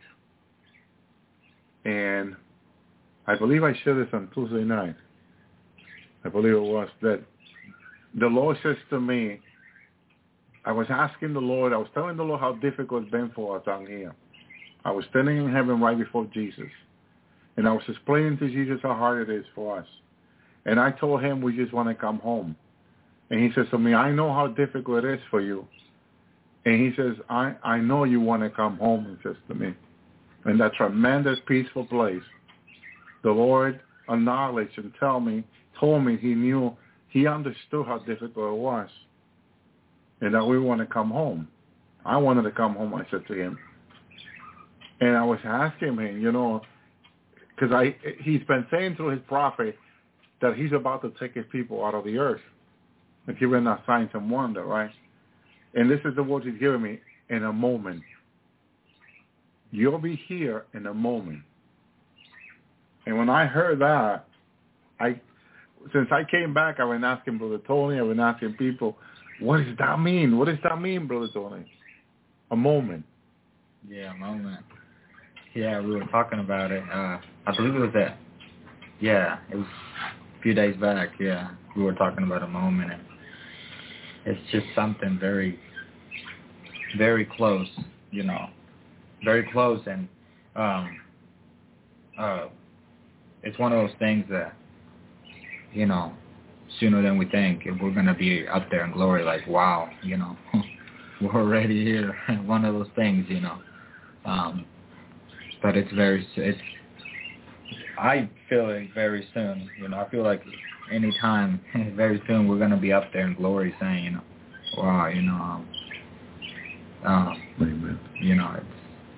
we're here, we're here. But a moment, yeah, it's you have to be walking very close to the Lord to understand it, to understand what a moment means. You have to be seeking him with all your heart to understand what that means, because, not everyone's going to understand that the same. But when you're really close, if you're seeking him with all your heart, you're going to understand how close it is. How close it is that we're going home. And but yeah, it's not everyone sees it the same. But like I say, it's a spiritual word. The Lord is a spirit, and so when he speaks, you have to be walking in the spirit to understand it. And amen. Thank you, Lord. I believe it's very soon. The way I feel it, it's a soon of it's a soon of glory. It's very soon we're going to see ourselves up there, and that's my hope. That's my hope, and yeah, I want to be with him, already. Like I was saying earlier, it's good to have this hope in him. But yeah, a moment is, I believe it's really close. Amen. What do you think, Brother Miguel? Thank you. What I believe, my brother, what it means to me is, let us care way less for the things of this life, and then let us care for the eternal things. Being prepared, studying the Word, being prayerful, being praying and fasting, seeking the Lord. Because otherwise, at the end, we will say, "Oh, how come I was, hard-headed," and really regretting the mistake of not deciding to be devoted to the Lord. So, and it is difficult in this flesh. I wouldn't say that it is easy to say, hey, I want to be devoted, spend much more time, but that's what we really need to seek and really meditate each day and remember each day, because we are really forgetful, of thinking about the eternal things, because there's going to be way too much to do for our Lord.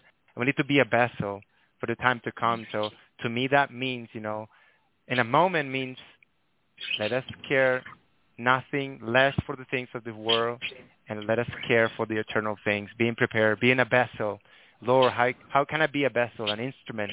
Use me, Lord, to bring souls, to testify to people, to be an example in doctrine and in life. So to me that means, let us care less for things of this world. Amen. Shalom, Sister Luna. Isaiah 54:7. For a moment I have forsaken thee, but with great mercy I will gather thee. That's powerful there. 54:8. In a little wrap I hid my face from thee for a moment, but with everlasting kindness will I have mercy on thee, said the Lord the Redeemer. Everlasting kindness. That sounds like a long time, isn't it? Yeah. Forever, yeah. Thank you, Lord. Wow. Thank you, Lord. Thank you, Jesus. Hallelujah. So, a moment, oh, wow. Hallelujah. The devil was taking him out to the high mountain, showing him all the kingdom of the world in a moment of time. There's a moment of time, too. And he said in a moment, but there's a moment of time. And then 1 Corinthians 15:52, in a moment, in a twinkling of an eye, at the last trumpet. Wow, there's three things going on there. Twinkling of an eye, last trumpet, first is moment. So last trumpet, twinkling of an eye, and moment. All these things, Paul says, will happen. For the trumpet shall sound, the dead shall rise incorruptible, and we should be changed. Now, talking about the dead, because I saw the resurrection of the dead 2 weeks ago, and they came back like in their glorified body, I would say, because my father was young when he came back, the raising of the dead. But the word said that the dead shall be raised incorruptible. What do you understand by that, brother? Tony? Yeah. Well, incorruptible means... Is that a glorified body too? That's how I see it, incorruptible, because this body, the flesh right now, it's corruptible. Mm-hmm. But incorruptible means, eternal. Like a glorified body. That's how I see it, because it won't corrupt. So it has to mean that it's the glorified body. Amen. Sounds like. Yeah. Glorified body. But see, it doesn't use the word glorified body here. It uses the word incorruptible. Corruptible. Because, see, the bride gets the glorified body. Like, she wants it. She gets it. Yeah. But the dead in Christ, incorruptible. What do you think, Brother Miguel? Is it the same, or is that a different type of body? Not the same body, but yeah, this is referring to the dead in Christ, so the ones that preceded us, and they shall be raised incorruptible. That is, with a new body for sure, and we shall be changed, says Paul here. So, it is interesting that Paul was at that time, expecting, as we now expect, much more for sure, to be changed, transformed with the body. Well, yeah. Mm-hmm. So in an incorruptible body, but we shall be changed. Is he telling us here that there's a difference from the dead body to ours? That yes, they're getting an incorruptible body, but we shall be changed. So I believe he's telling us we're going to get a different body than they. Yeah. Because I noticed that in my glorified body, I can move like lightning, like speed here and there. But I didn't see that they're doing that. That they just had a new body, an incorruptible body, but I didn't see them moving like we did, like the bride. So immediately to me, it's different. Yeah. They're still getting a great body. It's not going to correct. But it's not the same. But it's just not the same as the church. Yeah. You know? It's like when the Lord took me to the millennium, we were in a glorified body moving like lightning. Mm-hmm. But the people that came out, the beheaded one, they could not do the same. And they marvel seeing us moving this way, but they could not do it.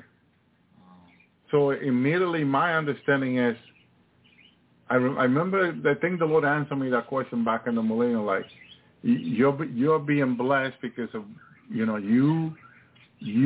talking about the church. You waited for my coming. You suffered. You know, because I heard the Lord say, yes, there's a difference when you are obedient and you wait.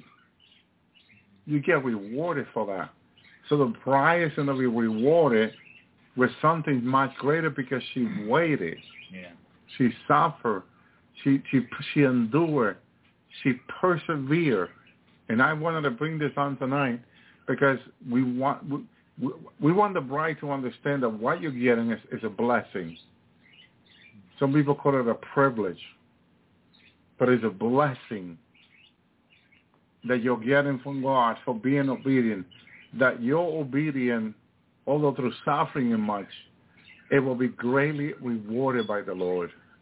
And you're getting a glorious body. He says that we will be changed. Okay? And he's referring to,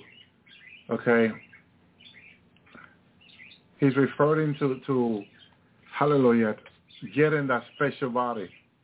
For this corruptible might be put in corruption, mortal might be put in mortality. So they're getting immortality, which they won't be able to die, but it's not the same as the bride. In regard to the body the bride is getting, a body where they can move here and there again. And it could be maybe the Lord will give me more. I didn't see them doing what we were doing. I didn't see them moving like we were moving. So again, and this is here, this timing. This is after the 3 days of darkness. So the question would be, can they move in their immortality, in their immortal body, in their incorruptible body like the church? And I don't think they're going to get that blessing like the church. Okay? Because they I don't know. I think it's a good question to bring on. Now, another thing Paul says here, says in 2 Corinthians 4:17, for our light affliction, which is but a moment, worketh for us as far more exceeding than the eternal weight of glory. Is he saying something here that we need to learn? He talks about an exceeding here, Brother Tony. Yeah. It says that for the light affliction, which is but for a moment, for us, as far more exceeding. Notice that we're getting something more. Yeah. In other words, he's saying, there's light suffering, because if you're in Christ, you have to suffer. If you're really seeking Him, you have to suffer. But he calls it light affliction. Mm-hmm. It really is light affliction when it's compared to the glory that's going to be revealed. Eternal weight of glory. Eternal. So it's true that when a person suffers for the Lord, the person gets more reward in heaven. Suffering for the Lord is great reward in heaven. More glory. More glory of God in us, which means more joy, more closer to God, and so we must see it that way, we must see it as the word says it's light affliction.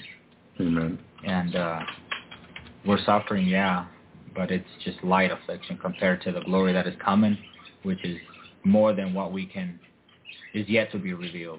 He has shown us, in part, he has given us, a taste, of what is coming.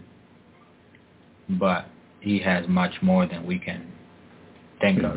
Yeah. Amen. He says on verse 48 of 1 Corinthians 15, says the earthly, such are also the earthly, is also the heavenly, such are the heavenly. And as we have borne an image, and we have borne image of the earthly, we shall also bear the image of the heavenly. So he's talking here about the glorified body. This is the image of the heavenly. And it says that that's the one we're getting, the bride of Christ, the heavenly. Now, this is, I say, brethren, that the flesh and blood cannot inherit the kingdom of heaven, neither does corruption inherit incorruption. So behold, I show you a mystery. We shall not all sleep, but we shall all be changed. Okay? And this brings to more life because we shall all be changed. Amen? The question is, are the dead getting the same body as the bride of Christ? And it doesn't seem to me like it is, but it also, as you read the word, it's something that maybe we have to study more. Yeah. Because I know Phillips could move in the power of the Lord everywhere and find himself in different places instantly. Okay? And that was a manifestation of what is to come. Okay? But when the tomb were open and the people came out of the graves, the Lord broke the rock in order for them to come out. If they weren't the glorified body, then they didn't need the help. God had to help them by breaking the rock, because they were buried. The Jewish people will bury their dead. They will carve a cage, and like they did with the Lord, and put a rock on, and the Lord broke the rock in order for them to come out. That means they needed the help.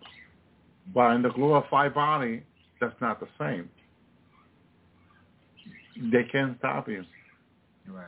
You know, like I noticed myself, I have power over the wind. I order the wind to take that young man and take him away, and the wind obey.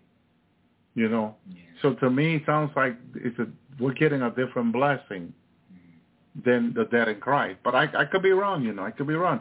I did not see them doing anything like the church, though. So it begs the question: Is it the same body? What do you think, Brother Miguel?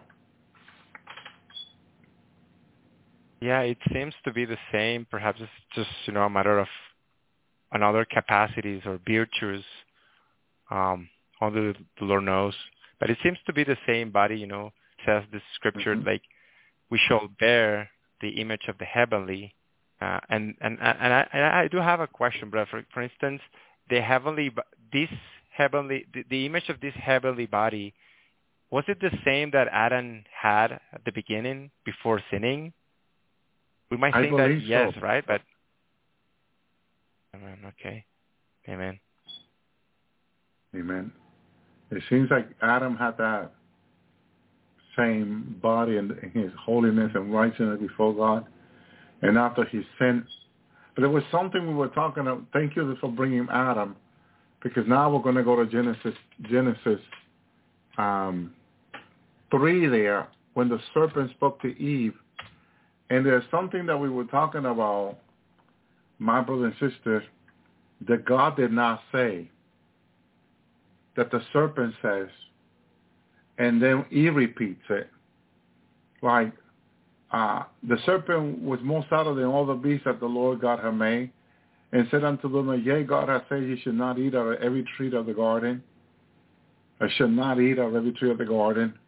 And the woman said to the serpent, we may eat out of the fruit of the tree of the garden, but of the fruit of the tree which is in the midst of the garden, God said that we should not eat of it, neither you should touch it lest you die. God never talked about touching it.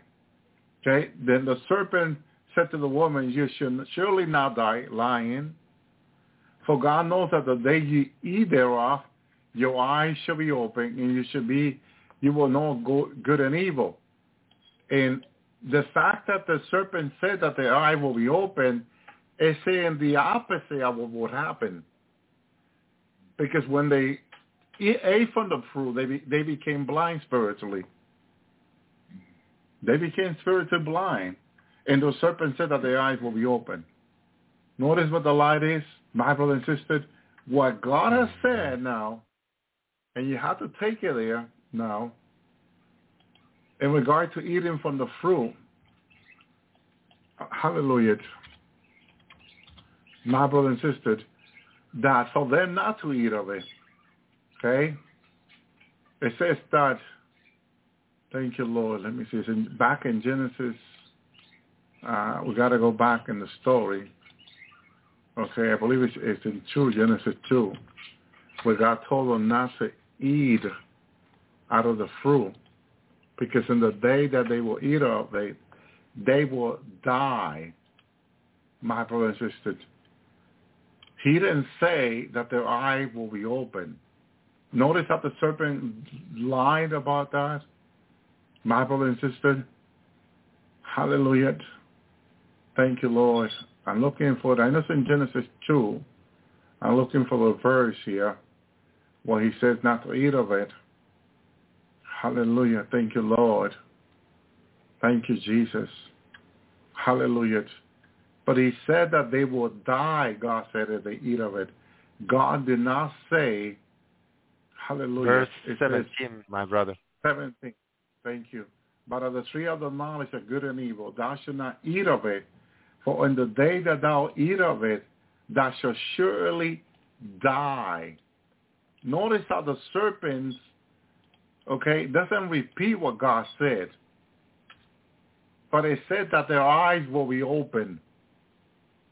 And she said the contrary of the outcome of what would happen to them when they will eat of it. God said they will die.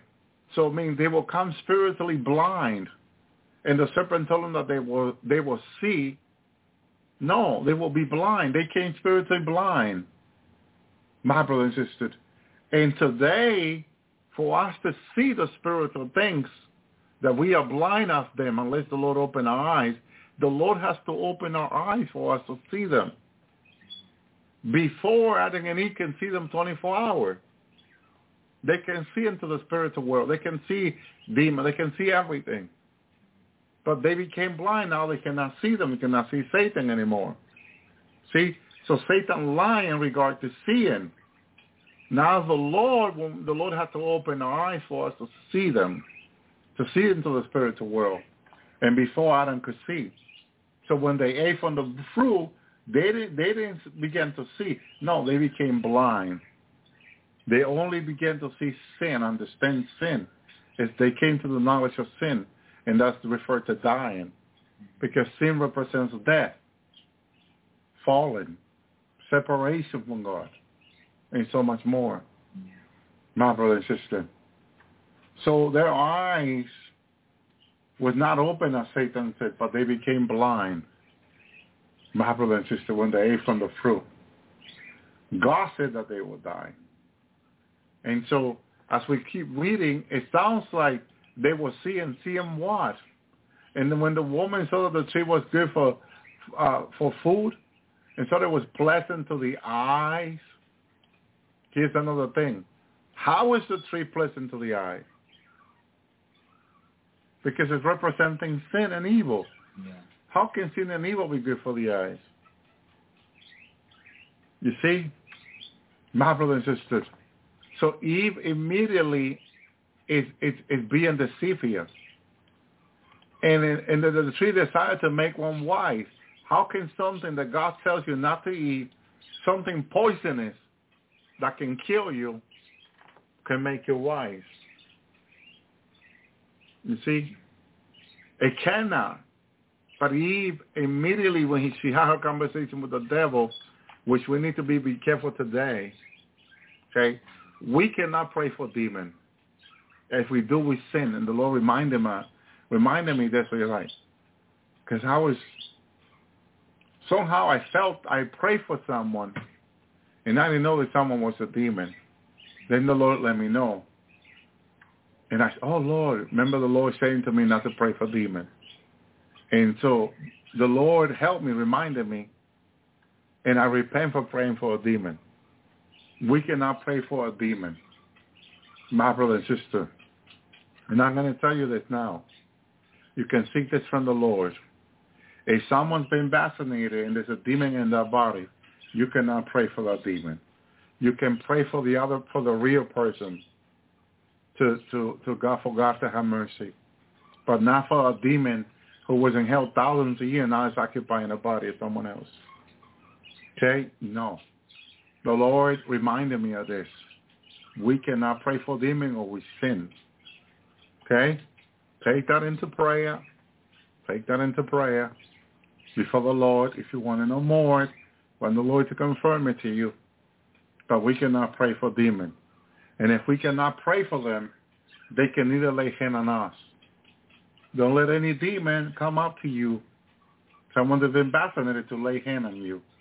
That's not acceptable. Okay? It will make you sin. It can make you open from being attacked by demons. Okay? And this is going to help people who are maybe having a demon lay hand on them, and then they're being attacked because of it. Oh, Brother Elvis, that makes sense, some people are going to say. You know, be careful. Be very careful. Body's being occupied by a demon should not be laying hand on you. Cannot be ministering to you neither.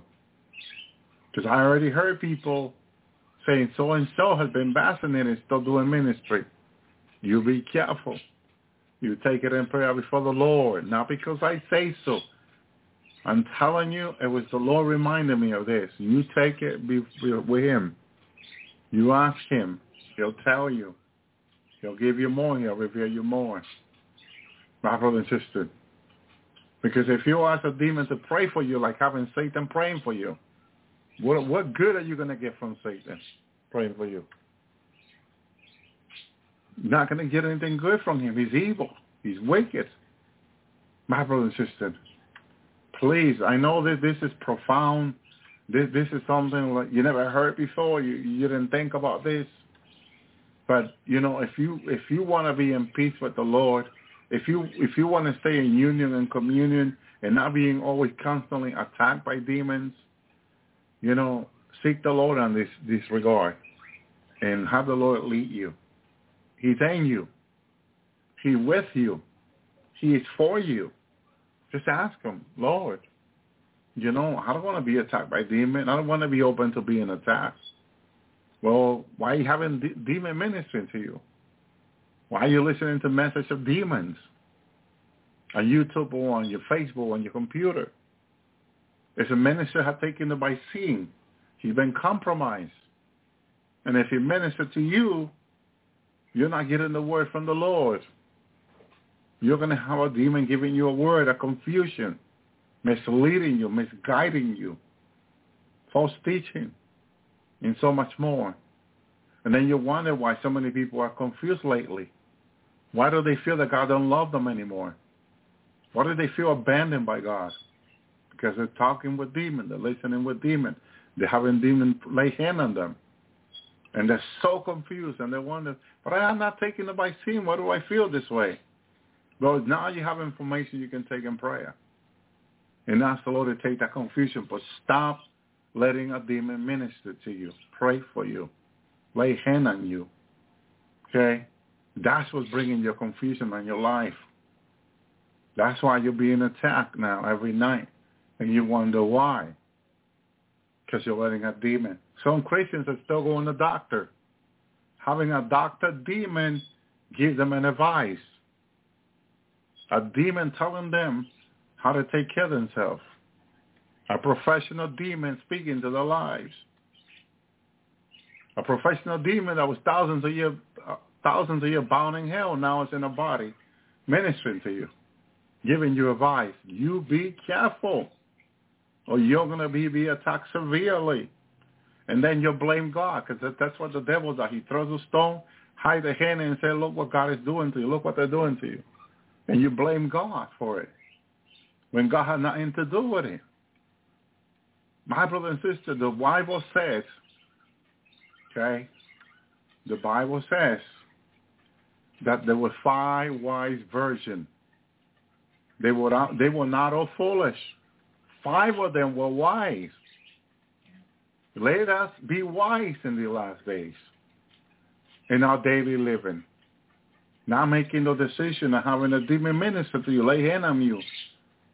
Come and give you a word. Here's the word for the day, for the week. And then you're more confused than ever. And you're wondering why. Because so-and-so took the vaccine and they think they're doing great.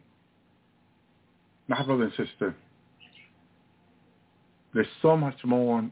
I wish I can speak more about this, but I have to stick with the basics.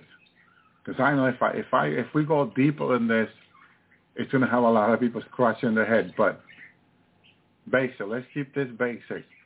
My brother and sister, once you know they've been vaccinated, once they told you they've been vaccinated, they should not be ministering to you. Should not be laying hands on you. They should not be giving you a word. I have to repent for these things. I have to repent for things, my brothers and sisters, because it opens the door for demons to attack us. And there's nothing more than the devil wants to be attacking a Christian. And instead of being the opposite, the Christian rebuking the devil, it's being the opposite in the last day because of the vaccine and the transferring of spirit, the removing of the person's soul and putting a demon in the body. And a lot of people still having a hard time with it. This is all sudden, but God spoke about all this. My brothers and sisters, when I went into the Bible, Psalms, David said, he will not leave my soul in hell. He prayed for his own soul. David prayed for his own soul. They're going to have to pray for themselves too, like David, for their own soul. My brother and sister, people are going to have to cry out to God like never before. My brother and sister, we're also talking and meditating about that since the vaccination began, God has the church here 2 years, almost 3 on earth. Why? Because Jesus needs us to pray and intercede. The prayer of the righteous availeth much. We all have vaccinated family. How are they going to come out of hell at the end of the 7 years if there's no one been praying for them before? You know that the prayer of the righteous goes before the throne and it stays there until God answers it. Our prayer is going to go to the throne after we leave. Stay in the throne as smell good incense, like incense, as it says in the book of Revelation. And God's going to answer that in due time. The end of the 7 years, all the prayer that you and I have made for the vaccinated, God is going to remember them. The Lord's going to say, Father, have mercy. Remember. Hallelujah. Father, have mercy. Remember your people before they left the earth. They pray for the family. And Father will look into those prayer and answer and bring them back to their body and restore them and give them a last chance to be saved. My brothers and sisters, the Lord can do anything. Pray for your family. That the rapture does not happen yet, because the Lord in his wisdom needs us to pray for our family. If he would have taken us 2 years ago, where would there be any prayer for our family? Who would have been praying for them, for the vaccinated family? No one would have, because the church would have been removed. But as long as we're still here in this little time, there's still a chance for these people to have the opportunity to be saved, being changed back to their body. God is merciful, and he's using us in his mercy for the last time. Remember, eternity is forever. Our time is practically gone. It's nothing compared to eternity. If you look at eternity, if you can see eternity, and if you can measure eternity and compare it to the time that you are in now, you'll say, why did I worry for 1 second? Why did I concern myself for 1 second? Because eternity goes on forever and ever in heaven, in the heavenly place, compared to this short time that is about to end. It's about to finish. My brothers and sisters, I don't know if there will be a human being that will say, wow, that was short. That was easy. I don't think there will be one. What do you think, Brother Miguel? Will anyone say that was easy? Referring to when someone comes out of the earth to heaven, will anyone say that was too soon or that was easy? I think like soon. I would say, yeah, not necessarily easy, but soon. Yeah. Amen. We will look at time and say that was short. That was really short, and we thought it was so long. You know, we'll say that was short. I don't know about easy. Not easy. Not easy, Sister says. Yeah. What do you think? Will you say that was easy, Brother Tony? No. Well, our bigger fight is our desire. And as long as you desire the will of God, where's the fight? If you do the will of God, there's no fight. But if you do your own will, you're fighting God. Yeah, that's it. Yeah, that's right. I don't know. I mean, I know that, I know once we get there, it's complete. Everything's removed.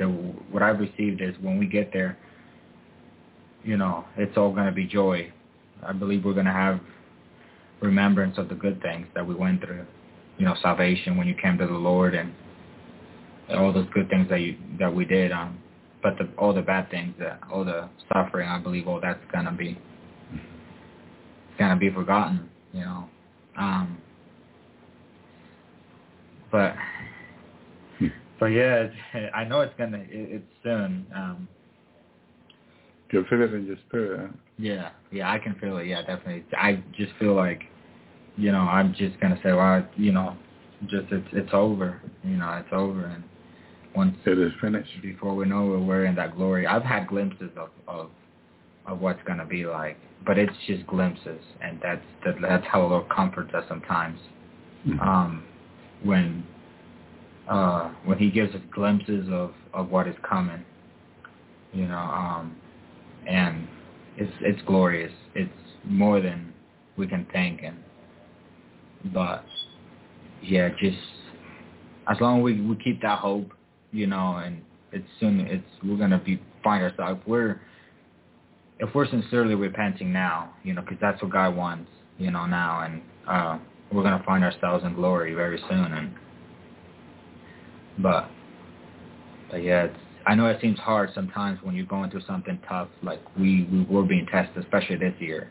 The Lord has said that it's a year of testing. In the testing, when you're going through something difficult, it seems forever. It seems like it's taking forever.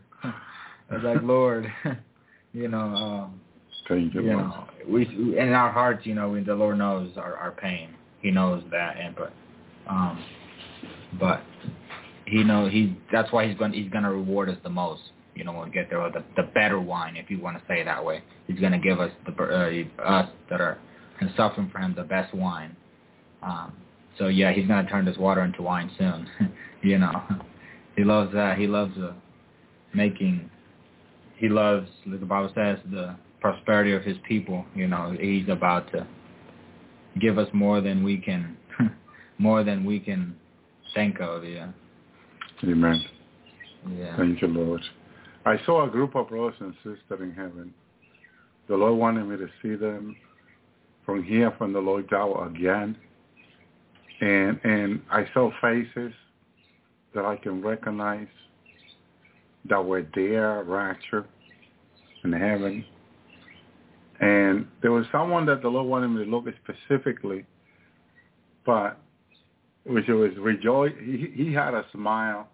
I don't want to say names, but I'm telling you, he had a smile that, wow, it was like an angelic smile of joy in heaven. Like he never been happier than that moment. It's like, wow. Brothers really rejoicing. Had a smile from side to side, like people say.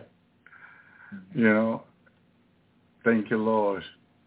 But seeing brothers and sisters there with the Lord, standing with Jesus, the Lord wanted me to see them. For us not to take for granted those that are struggling but still repenting, because the Lord can bring them in.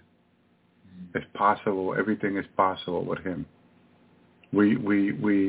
That's why we cannot judge, but pray. And don't give up on people. Jesus never gives up on anybody. Just know that He's not giving up on you or I. So why would we give up on people? But just let the Lord deal with people, work with them, try with them, help them through the struggle in different situations. And He's merciful beyond our understanding. We think that we understand His mercy. I just heard the Lord say, yes, thank you, Lord. You're so awesome, Jesus. His mercy, my brother and sister, is so great. Remember when Father showed me Jesus greater than the heavens? He wanted me to see Jesus, His Son, have a revelation of Him, unimaginable. He is greater than imagination. I saw Him greater than His creations, my brother and sister. And I could not imagine Jesus being so big. But He's God Almighty. The Bible says He's God.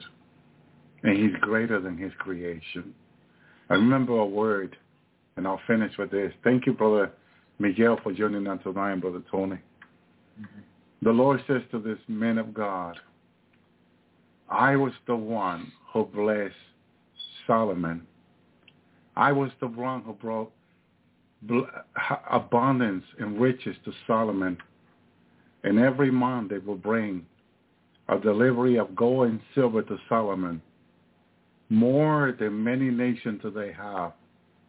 Monthly, I have them deliver Solomon a boat of gold and silver to his kingdom, to his palace, to Jerusalem. My brother and sister, I was the one who blessed him, the Lord said. My brother and sister, He blessed Solomon and gave him riches that many nations today don't have. Solomon used to receive that once a month, every month. My brother and sister, and it was the Lord. We think too little of Him. But He is greater. Remember, He is greater than His creation. My brother and sister, greater than what we can imagine. Shalom, shalom. 2 of our children have had dreams in regards to end times and war. And I have dreams, and my husband has visions. And so I'm going to start off with a message that I received, and it was actually a message this is the very first message that I received in regards to World War III. I had no clue about it prior to that, and so it was a message about World War III, and it had to do with there's going to be nuclear weapons involved, that America is coming under judgment for turning away from the Lord, and that we will be attacked by Russia and nuclear weapons. And the Lord came to me and said that this is a message for my brother. I had another dream in which I was in a house that it wasn't my own. I don't know where I was, but I was with my family. I felt like maybe there were some other people there. And I just felt like the Lord jolt my heart, like He was trying to get my attention.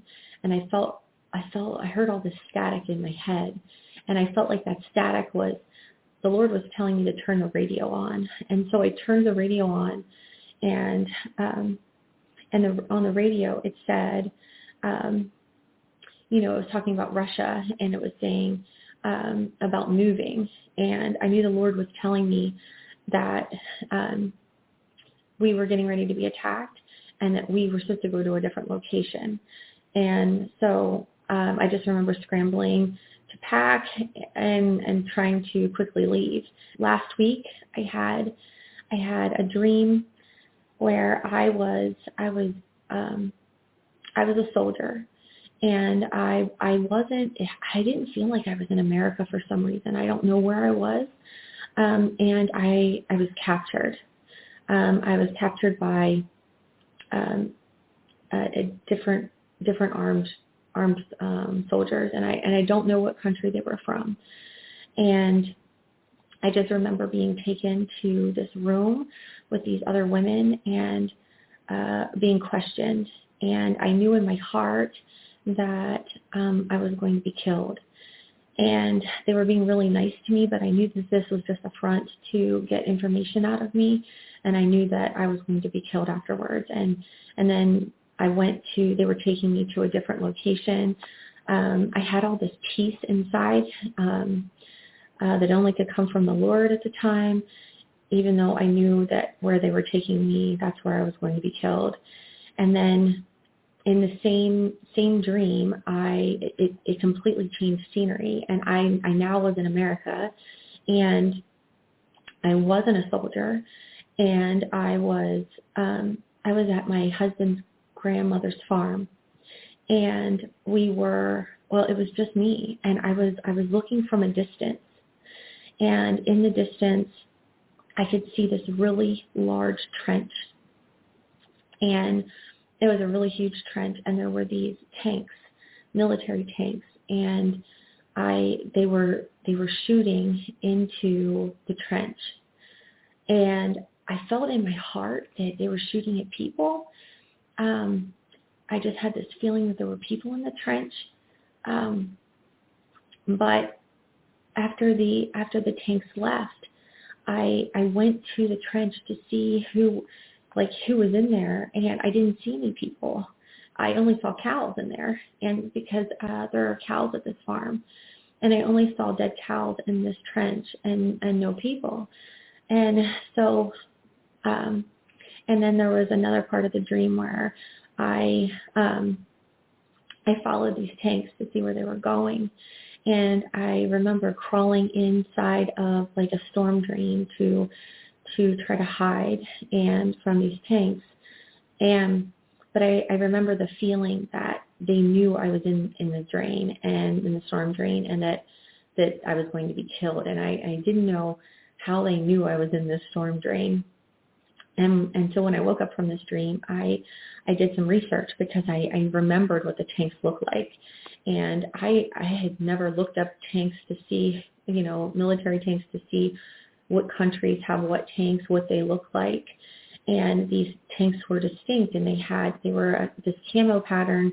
And I started looking up the U.S. and Russian tanks, and the U.S. tanks were just solid in color, and the Russian tanks, when I looked those up, it was a Russian tank, military tank.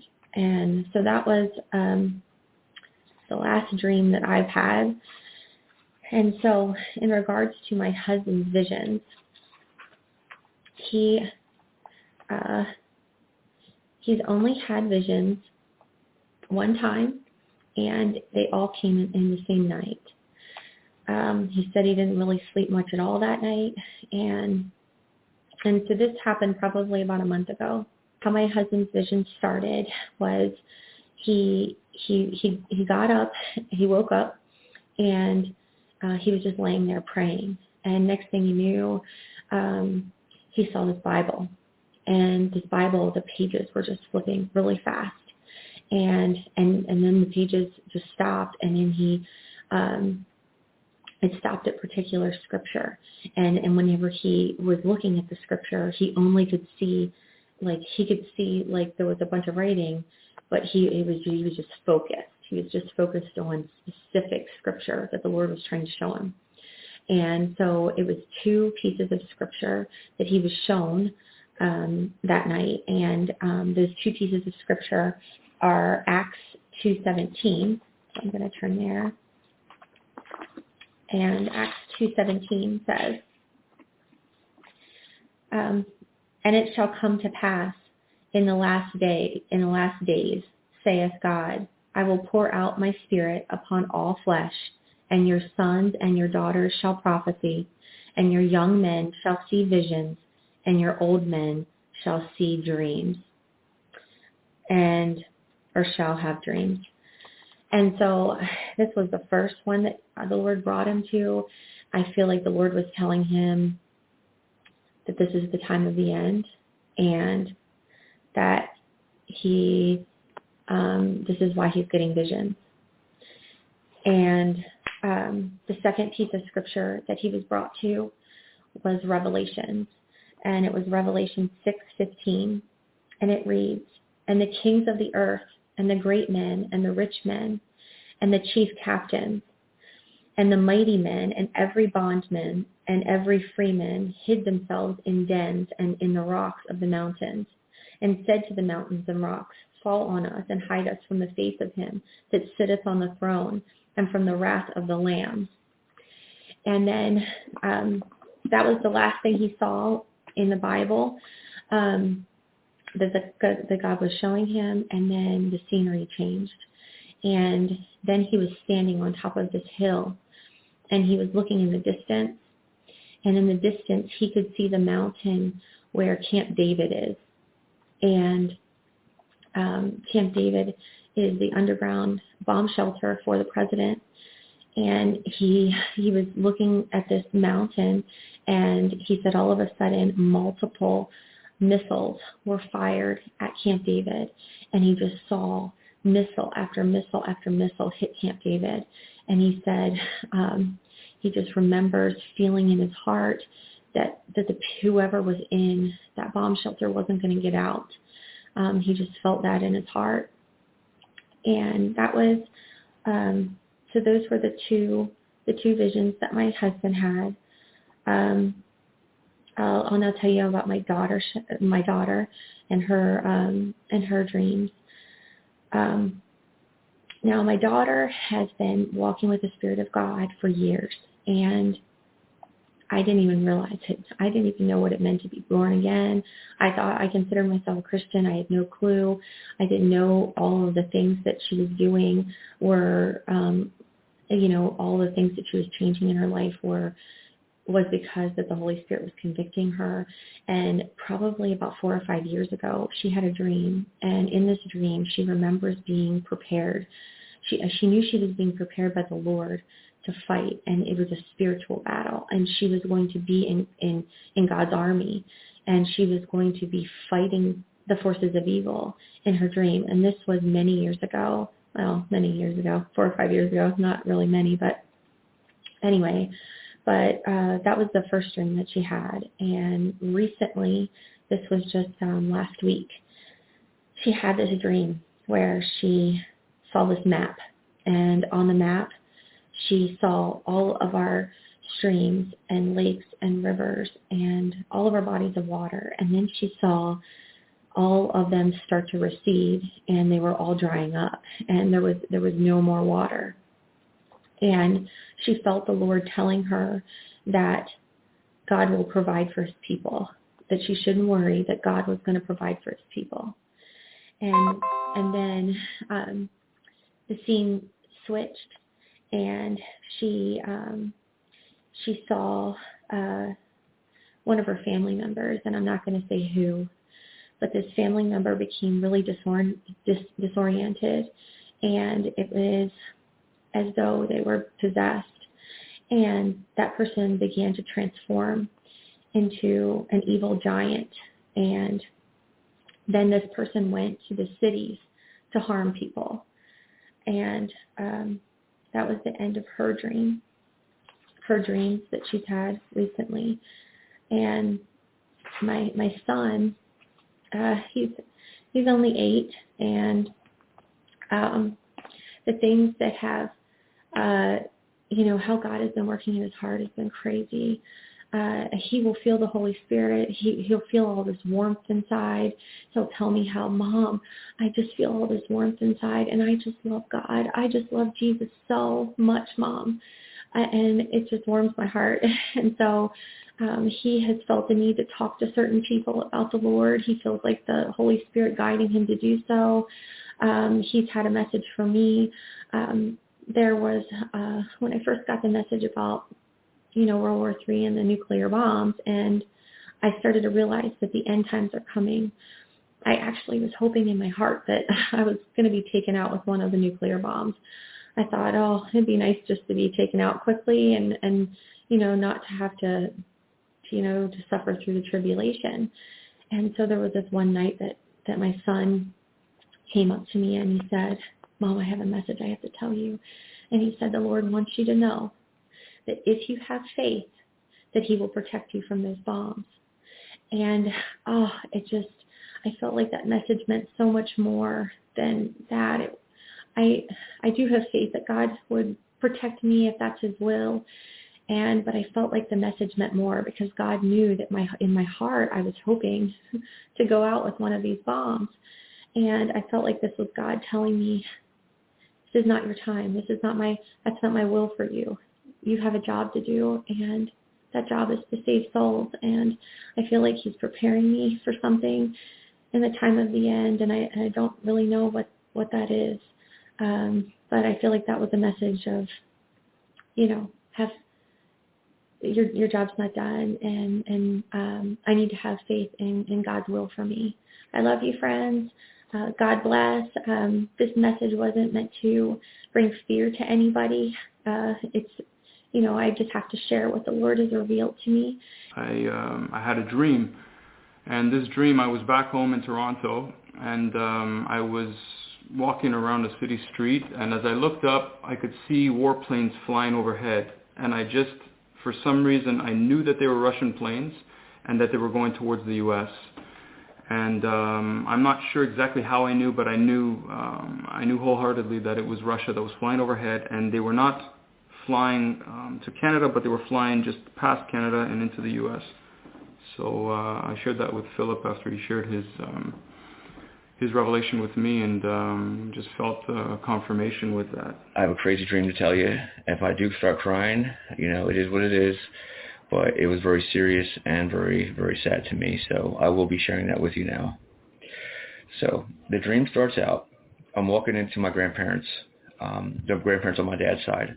I open the door, and my wife's parents are sitting in a living room. My daughter walks up from the doctor's office in my grandfather's room. He was a doctor.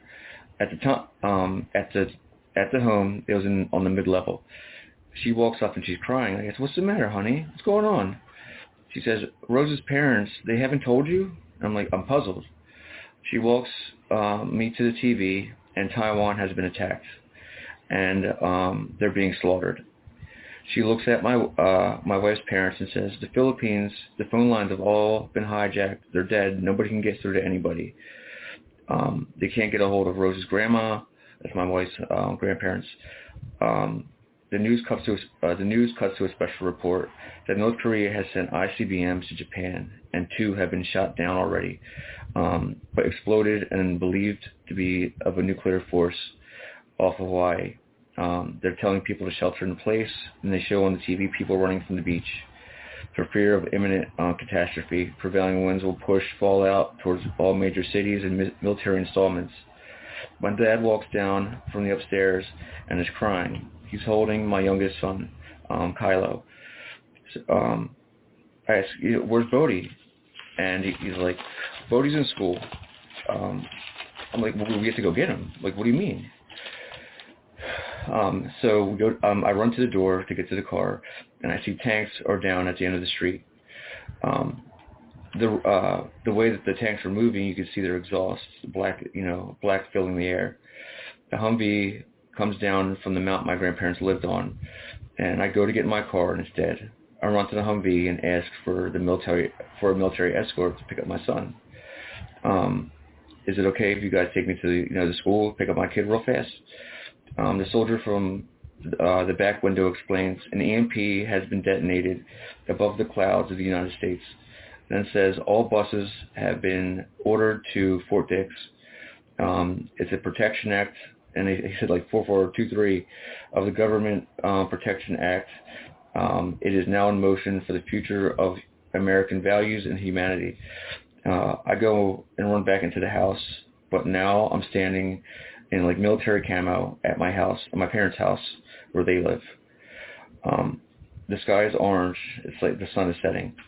I'm looking for my wife. I have like an M14 machine gun in my arms. The front door is locked. So I run to the backyard, and I see my mom, and she's like crying her eyes out. I'm like, Mom, what's up, man? What's going on? And then I see in front of her, I see like Boots sitting there with a helmet on top of him. My mom says, your father, he really loved your kids.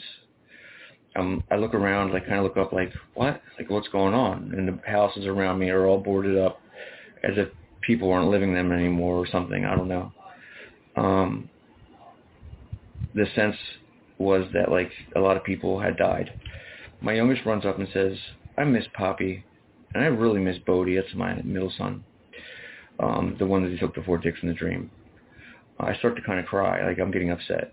The sense is that everyone's dead. And I go, where's Kylo, Mommy? Or Kylo, where's Mommy?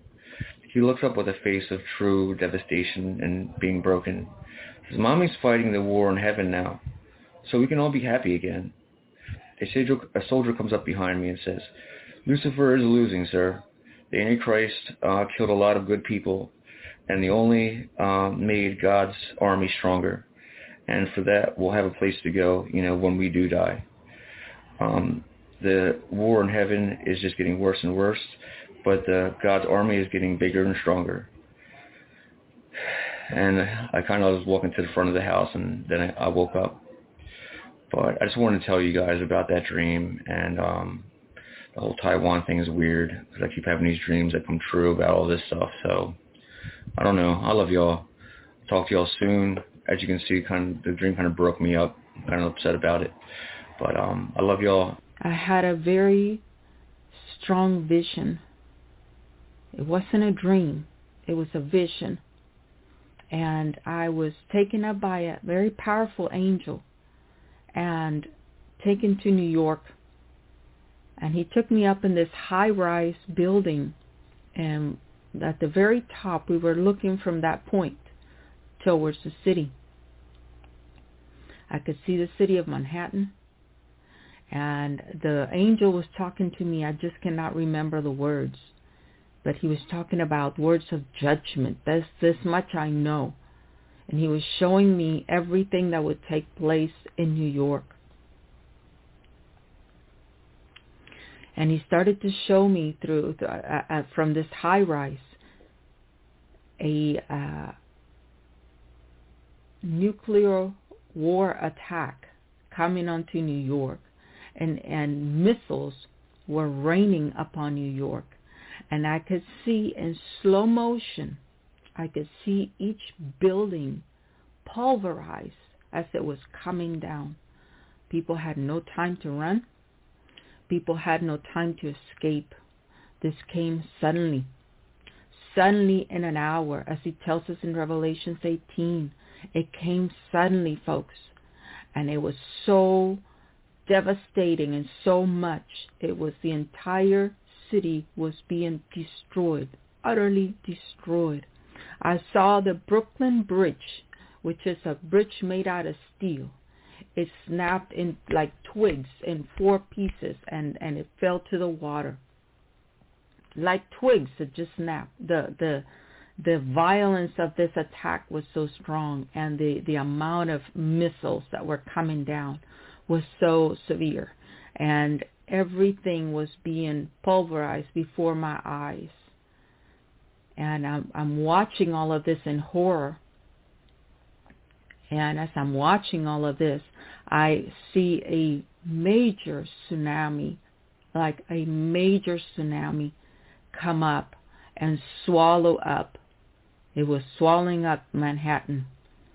And like I said, the sky was totally gray, full of smoke, black, full of missiles, warplanes.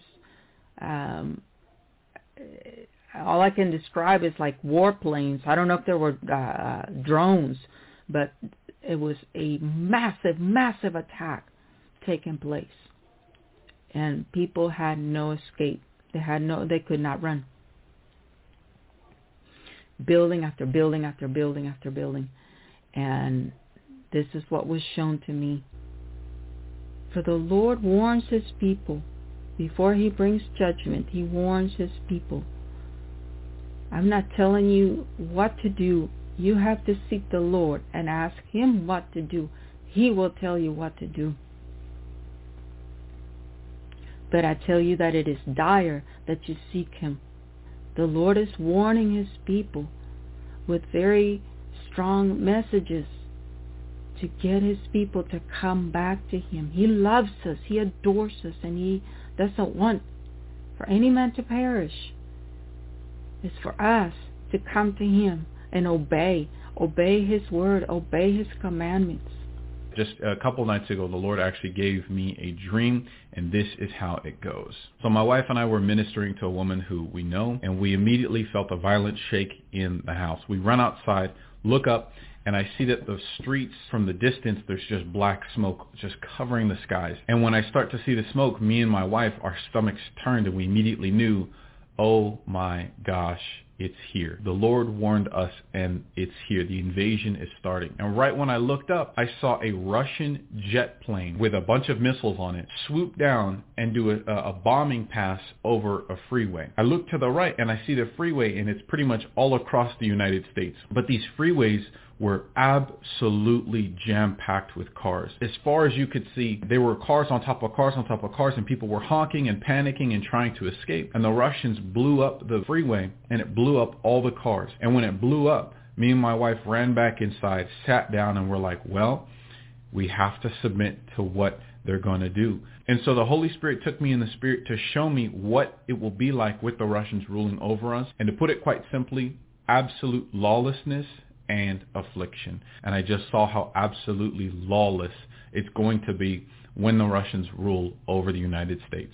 So when I woke up from this dream, it literally felt like a physical bomb went off right next to me. My body was shaking, my ears were just about ringing, and I'm not going to lie to you, there was like a panic of war upon me. I'm just being honest. As if I was just in a battlefield and the Lord just pulled me out and threw me back into real life, and I was just completely shaken up. And the Holy Spirit started talking to me. And he said, the weak Christians won't make it. When bad things happen, the weak Christians are the ones who get an attitude when things don't go their way. He said, get used to all-night prayer nights and get used to fastings. Get used to this so that when they invade, you have the spiritual stamina to respond correctly. I had a very vivid dream. In this dream, I had an individual whom I personally know, who's in my family, come to me in this dream, and he says, you need to check the news out. And I said, why? What's going on? He said, it's on all over the radio. It's on television. I said, what is it? He said, you need to go turn the television on. I said, okay. And I turn on the television, and what I'm going to show you, and I try to find an image that would best depict what I saw in my dream. So this is the best thing I could find, and I'll elaborate a little bit more on this as I'm talking about this. But I'm going to show you what. And this is an image of America being invaded. And in this image, they're being invaded from the west and from the east. But in the dream, I saw a map just like this. Now I didn't see these towers right here, so this wasn't in there. But I saw from the west, from the east, and from the north. There was nothing coming from the south. Okay. In this dream, I heard the newscast. The news broadcaster said, ladies and gentlemen, we are witnessing extraordinary events that are taking place in America. It is apparent that we are being invaded. And I heard this in my dream. And he said, if there was ever a time to pray, it would be now. That's all I heard in this dream. Now, here's where it gets crazy. Ready? Again, I saw there was an invasion coming from the west, from the east, and it was coming from the north. And it was, and I want to say this is where it became detailed. It was air and sea. Again, let me say that again. It was air and sea. I saw bombers and warships, submarines. Again, warships, submarines, and bombers. It was coming from in these. And again, it was on the news. We were sitting here watching this on the news, and you could see them coming in from the west. They were coming in from the east, and they were coming in from the north. There was nothing coming in from the south. Now, guys, here's where it gets chilling. When I saw these different types of military vehicles and so on and so forth, when they were like zoomed in, it was amplified to me. And this is what I saw. I saw the colors on the nation that was invading us. I was permitted to see the colors, and this is what I saw, guys. That is the colors, and everybody knows what that is. That was very bold. It was bright, and I saw this color. This is the color of Russia's flag. I have nothing to gain from this. If anything, I know that I'm going to gain a lot of scoffing from it. So, but as a watchman, I have to come out and I have to say what I did see. The dream started where the other one left off. In this dream, in the next dream, dream number 2, I'm over in the northern part of Los Angeles, what they call the San Fernando Valley, and that's where you have like your suburbs and your neighborhoods and whatnot. What I saw was chaos. People running around, citizens, Angelinos, if you will, running around everywhere, all over, crying, screaming, in total panic like I've never seen in my life, not even in the movies. And there were soldiers. They were paratrooping, parachuting onto the streets. They were running around everywhere. It seems like the whole place had been invaded. And like I said, I couldn't tell you what the uniforms were for some reason. I couldn't even tell you the nationality of the foreign troops that had invaded. But for some reason, in my heart, I believed it was like Chinese and Russian troops. But then once again, for some reason, I was in doubt. I doubted myself. I doubted the Lord. I thought, man, maybe this is crazy. I'm just a regular guy. And I said, well, Lord, if this is real, if this is totally real, give me one more dream, and I'll believe it, Lord. And I fell asleep while I was saying that. And lo and behold, a third dream in a row about pretty much exactly the same thing. And in this third dream, it showed it was more like it was more chaotic, more destruction had occurred, and it seemed like this kept going on and on. It wasn't a one-day thing. And people were running around, and now people are in hiding and stuff like that. Everybody was shocked. That's what the biggest feeling was shocked. No one could believe that this was actually happening, that this was happening to us, because we've never really been attacked except for the Alamo, Pearl Harbor, that sort of thing. And of course 9/11. But nothing like this magnitude, where there's troops running around like this magnitude. I was just shocked when I woke up, and I knew it was just like the other dreams were. It just seemed so real. And this time I didn't really pray and say, oh well, Lord, give me another dream or whatever. But I thought it. In the fourth dream, it was more of the same, and it showed people in their homes. And they're in their homes, and they're trying to hide. Everyone's trying to hide by now, and more troops are coming in, foreign troops invading, more and more and more. It was a total invasion of the United States. The skies were filled with planes. Bombs were dropping. It was a total surprise attack. So it was more of the same on that dream. More. I could see the intensity of the plan of the attack, and it was a well-planned attack. I mean, we were overwhelmed. And it was evident that the United States was falling. That was the thing in the dream. And it was evident that this was the end times. In my dream, we were actually in Hilton Head. We were not in Orange Beach. We were in Hilton Head, and my family was there, my mom and dad and my sisters and my husband and my kids. And we were out on the beach, and all of a sudden, out of nowhere, bombs started dropping all around us. And mass chaos ensued, as you would expect. Everybody freaking out, and we couldn't figure out exactly who was responsible for dropping the bombs, but we knew that it was from somewhere over in the east. It was either China or Russia. We just had this sense that the east is attacking the west. And so we mass chaos, everybody screaming, things, like the bombs were hitting the sand and just exploding and exploding and exploding, and it wouldn't stop. And so we all ran to our cars, and we were trying to get out of the area, and all of the roads started shutting down. This is my first YouTube video, and the reason that I decided to make this video was that my wife sent me a text message with a Bible verse in Ezekiel here, and I just wanted to be able to share a dream that I had, because if I don't, then I didn't do my job. So basically, I wanted to share this dream that I had maybe about a week ago.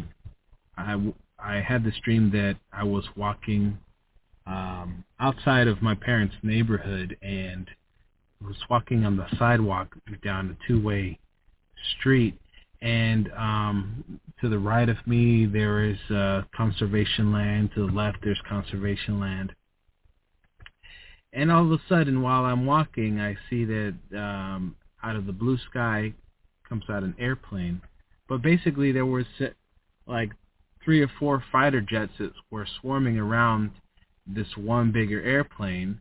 And I saw, in my mind, I don't know if it was at that point, but I felt that was like an attack from Russia to the United States. While we're walking, I tell my wife and whoever's with me, let's go to the woods, or let's hide out in the woods, and we're kind of like in discussion, and all of a sudden from behind us, from the distance, are like a troop of these black jeeps. These black jeeps come up on us, and it was too late, to execute a plan to run to the woods. I'm going to recommend that you look at Amos chapter 3, and it talks about, a land that is under judgment is going to be destroyed, and then it talks about an army that God raises for punishment, for judgment. If I can look at that prophecy and apply it to the times that we're living in, America is the land that is going to be judged, and Russia is going to be the country to bring the judgment. I'm a patriot. I love America.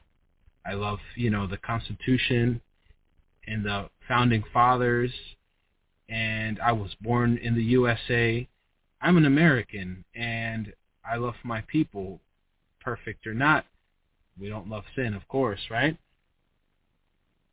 But I believe that there's a strong military out there that's going to bring the judgment, and I believe that's going to be Russia. So I had a dream that the United States was invaded by Russia and China. On the West Coast, the Russians were in charge of the war. On the East Coast, China was in charge of it. The Russians attacked the state of Washington through Canada. By submarine, they attacked California and wiped out my whole family. They devastated California with their attack. I saw China in Florida and going through New York. But with the Chinese, I saw Cubans. The Chinese were issuing orders to them.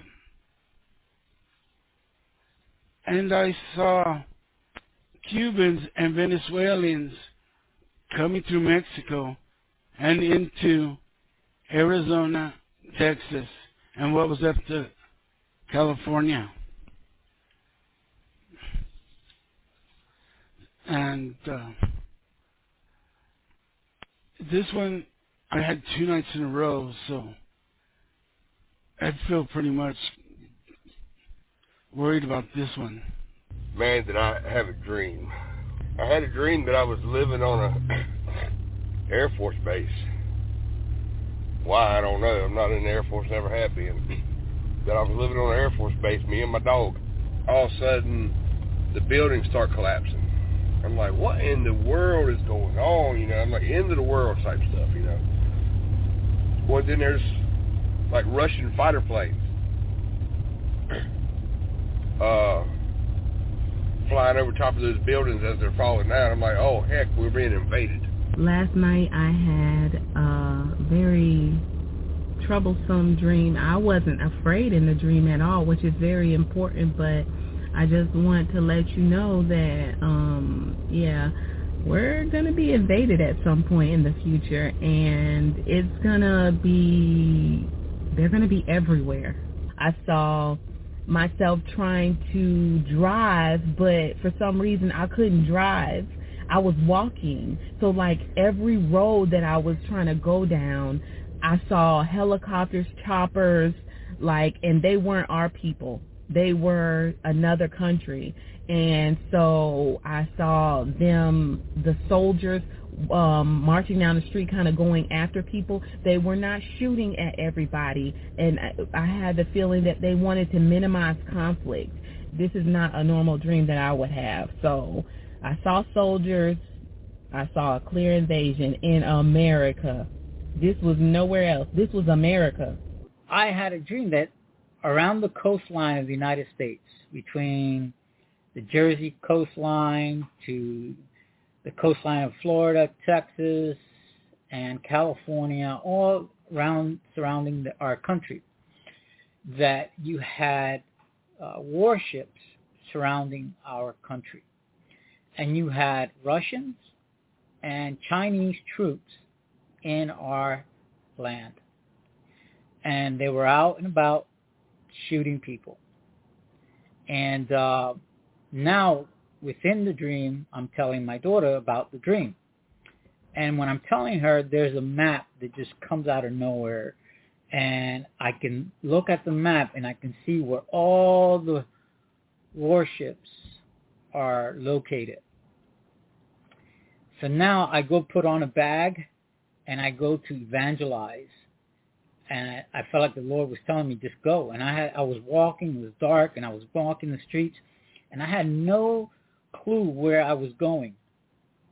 I ended up in this huge open courtyard, and there was people there. So I started warning people about what was coming. And people started to repent. People were sobbing, they were crying, and they were afraid of what was coming our way. So then when I started telling them what was coming and telling them about my dream, then I started to evangelize, giving them the gospel, and people were repenting. And then I woke up. Get your family together and pray every night, and pray for wisdom, pray for discernment. Pray that God will just give you insight how to protect your family, how to provide for your family, what to do. I believe the Lord is speaking. So many other people, my sisters have had several dreams about war and troops on ground on the ground here. Yeah, about 2 months ago I had a dream. I was on a beach and it was like really sunny outside, and I was really close to the water, and I saw all these ships, and I was like, what are all these ships doing here? And there was a bunch of ships, like Navy ships, but I didn't know they were Navy ships until they got closer, lined up on this beach. And I was like one of the only people close to the, like, where the waves were hitting, and the rest of the beach was like empty. Like, I didn't see anybody. Maybe like a few people, like maybe 3. And these ships got closer to the water, and all of a sudden this ramp dropped on the ship, like from the front, like this, and it hit the sand, and all of a sudden a bunch of people came on the ship, and they were Chinese soldiers, and they were wearing like blue and white camo uniforms, and they had like bullpup rifles, like Type 95s or something. I think some of them had bayonets and stuff, and I think they even had like rocket launchers and stuff, and I was like shocked in the dream. And there was a whole amphibious landing on this beach, and all these ships came closer to the beach at the same time, and they all dropped their ramps at the same time, and soldiers and vehicles were coming up, even amphibious vehicles that were Chinese, and they were also blue and white, like camo. And in the dream I was shocked. I didn't even know it was an invasion dream. I just thought they were ships because I thought it was just swimming, but it was an invasion. and there were Chinese soldiers coming onto this beach, and I was like, just shocked. And in the dream, I actually walked up in the ship, and there was tons of other soldiers and more vehicles coming out of the ship and going down that ramp onto the sand. And I knew that America had been invaded and that it was about to get really bad.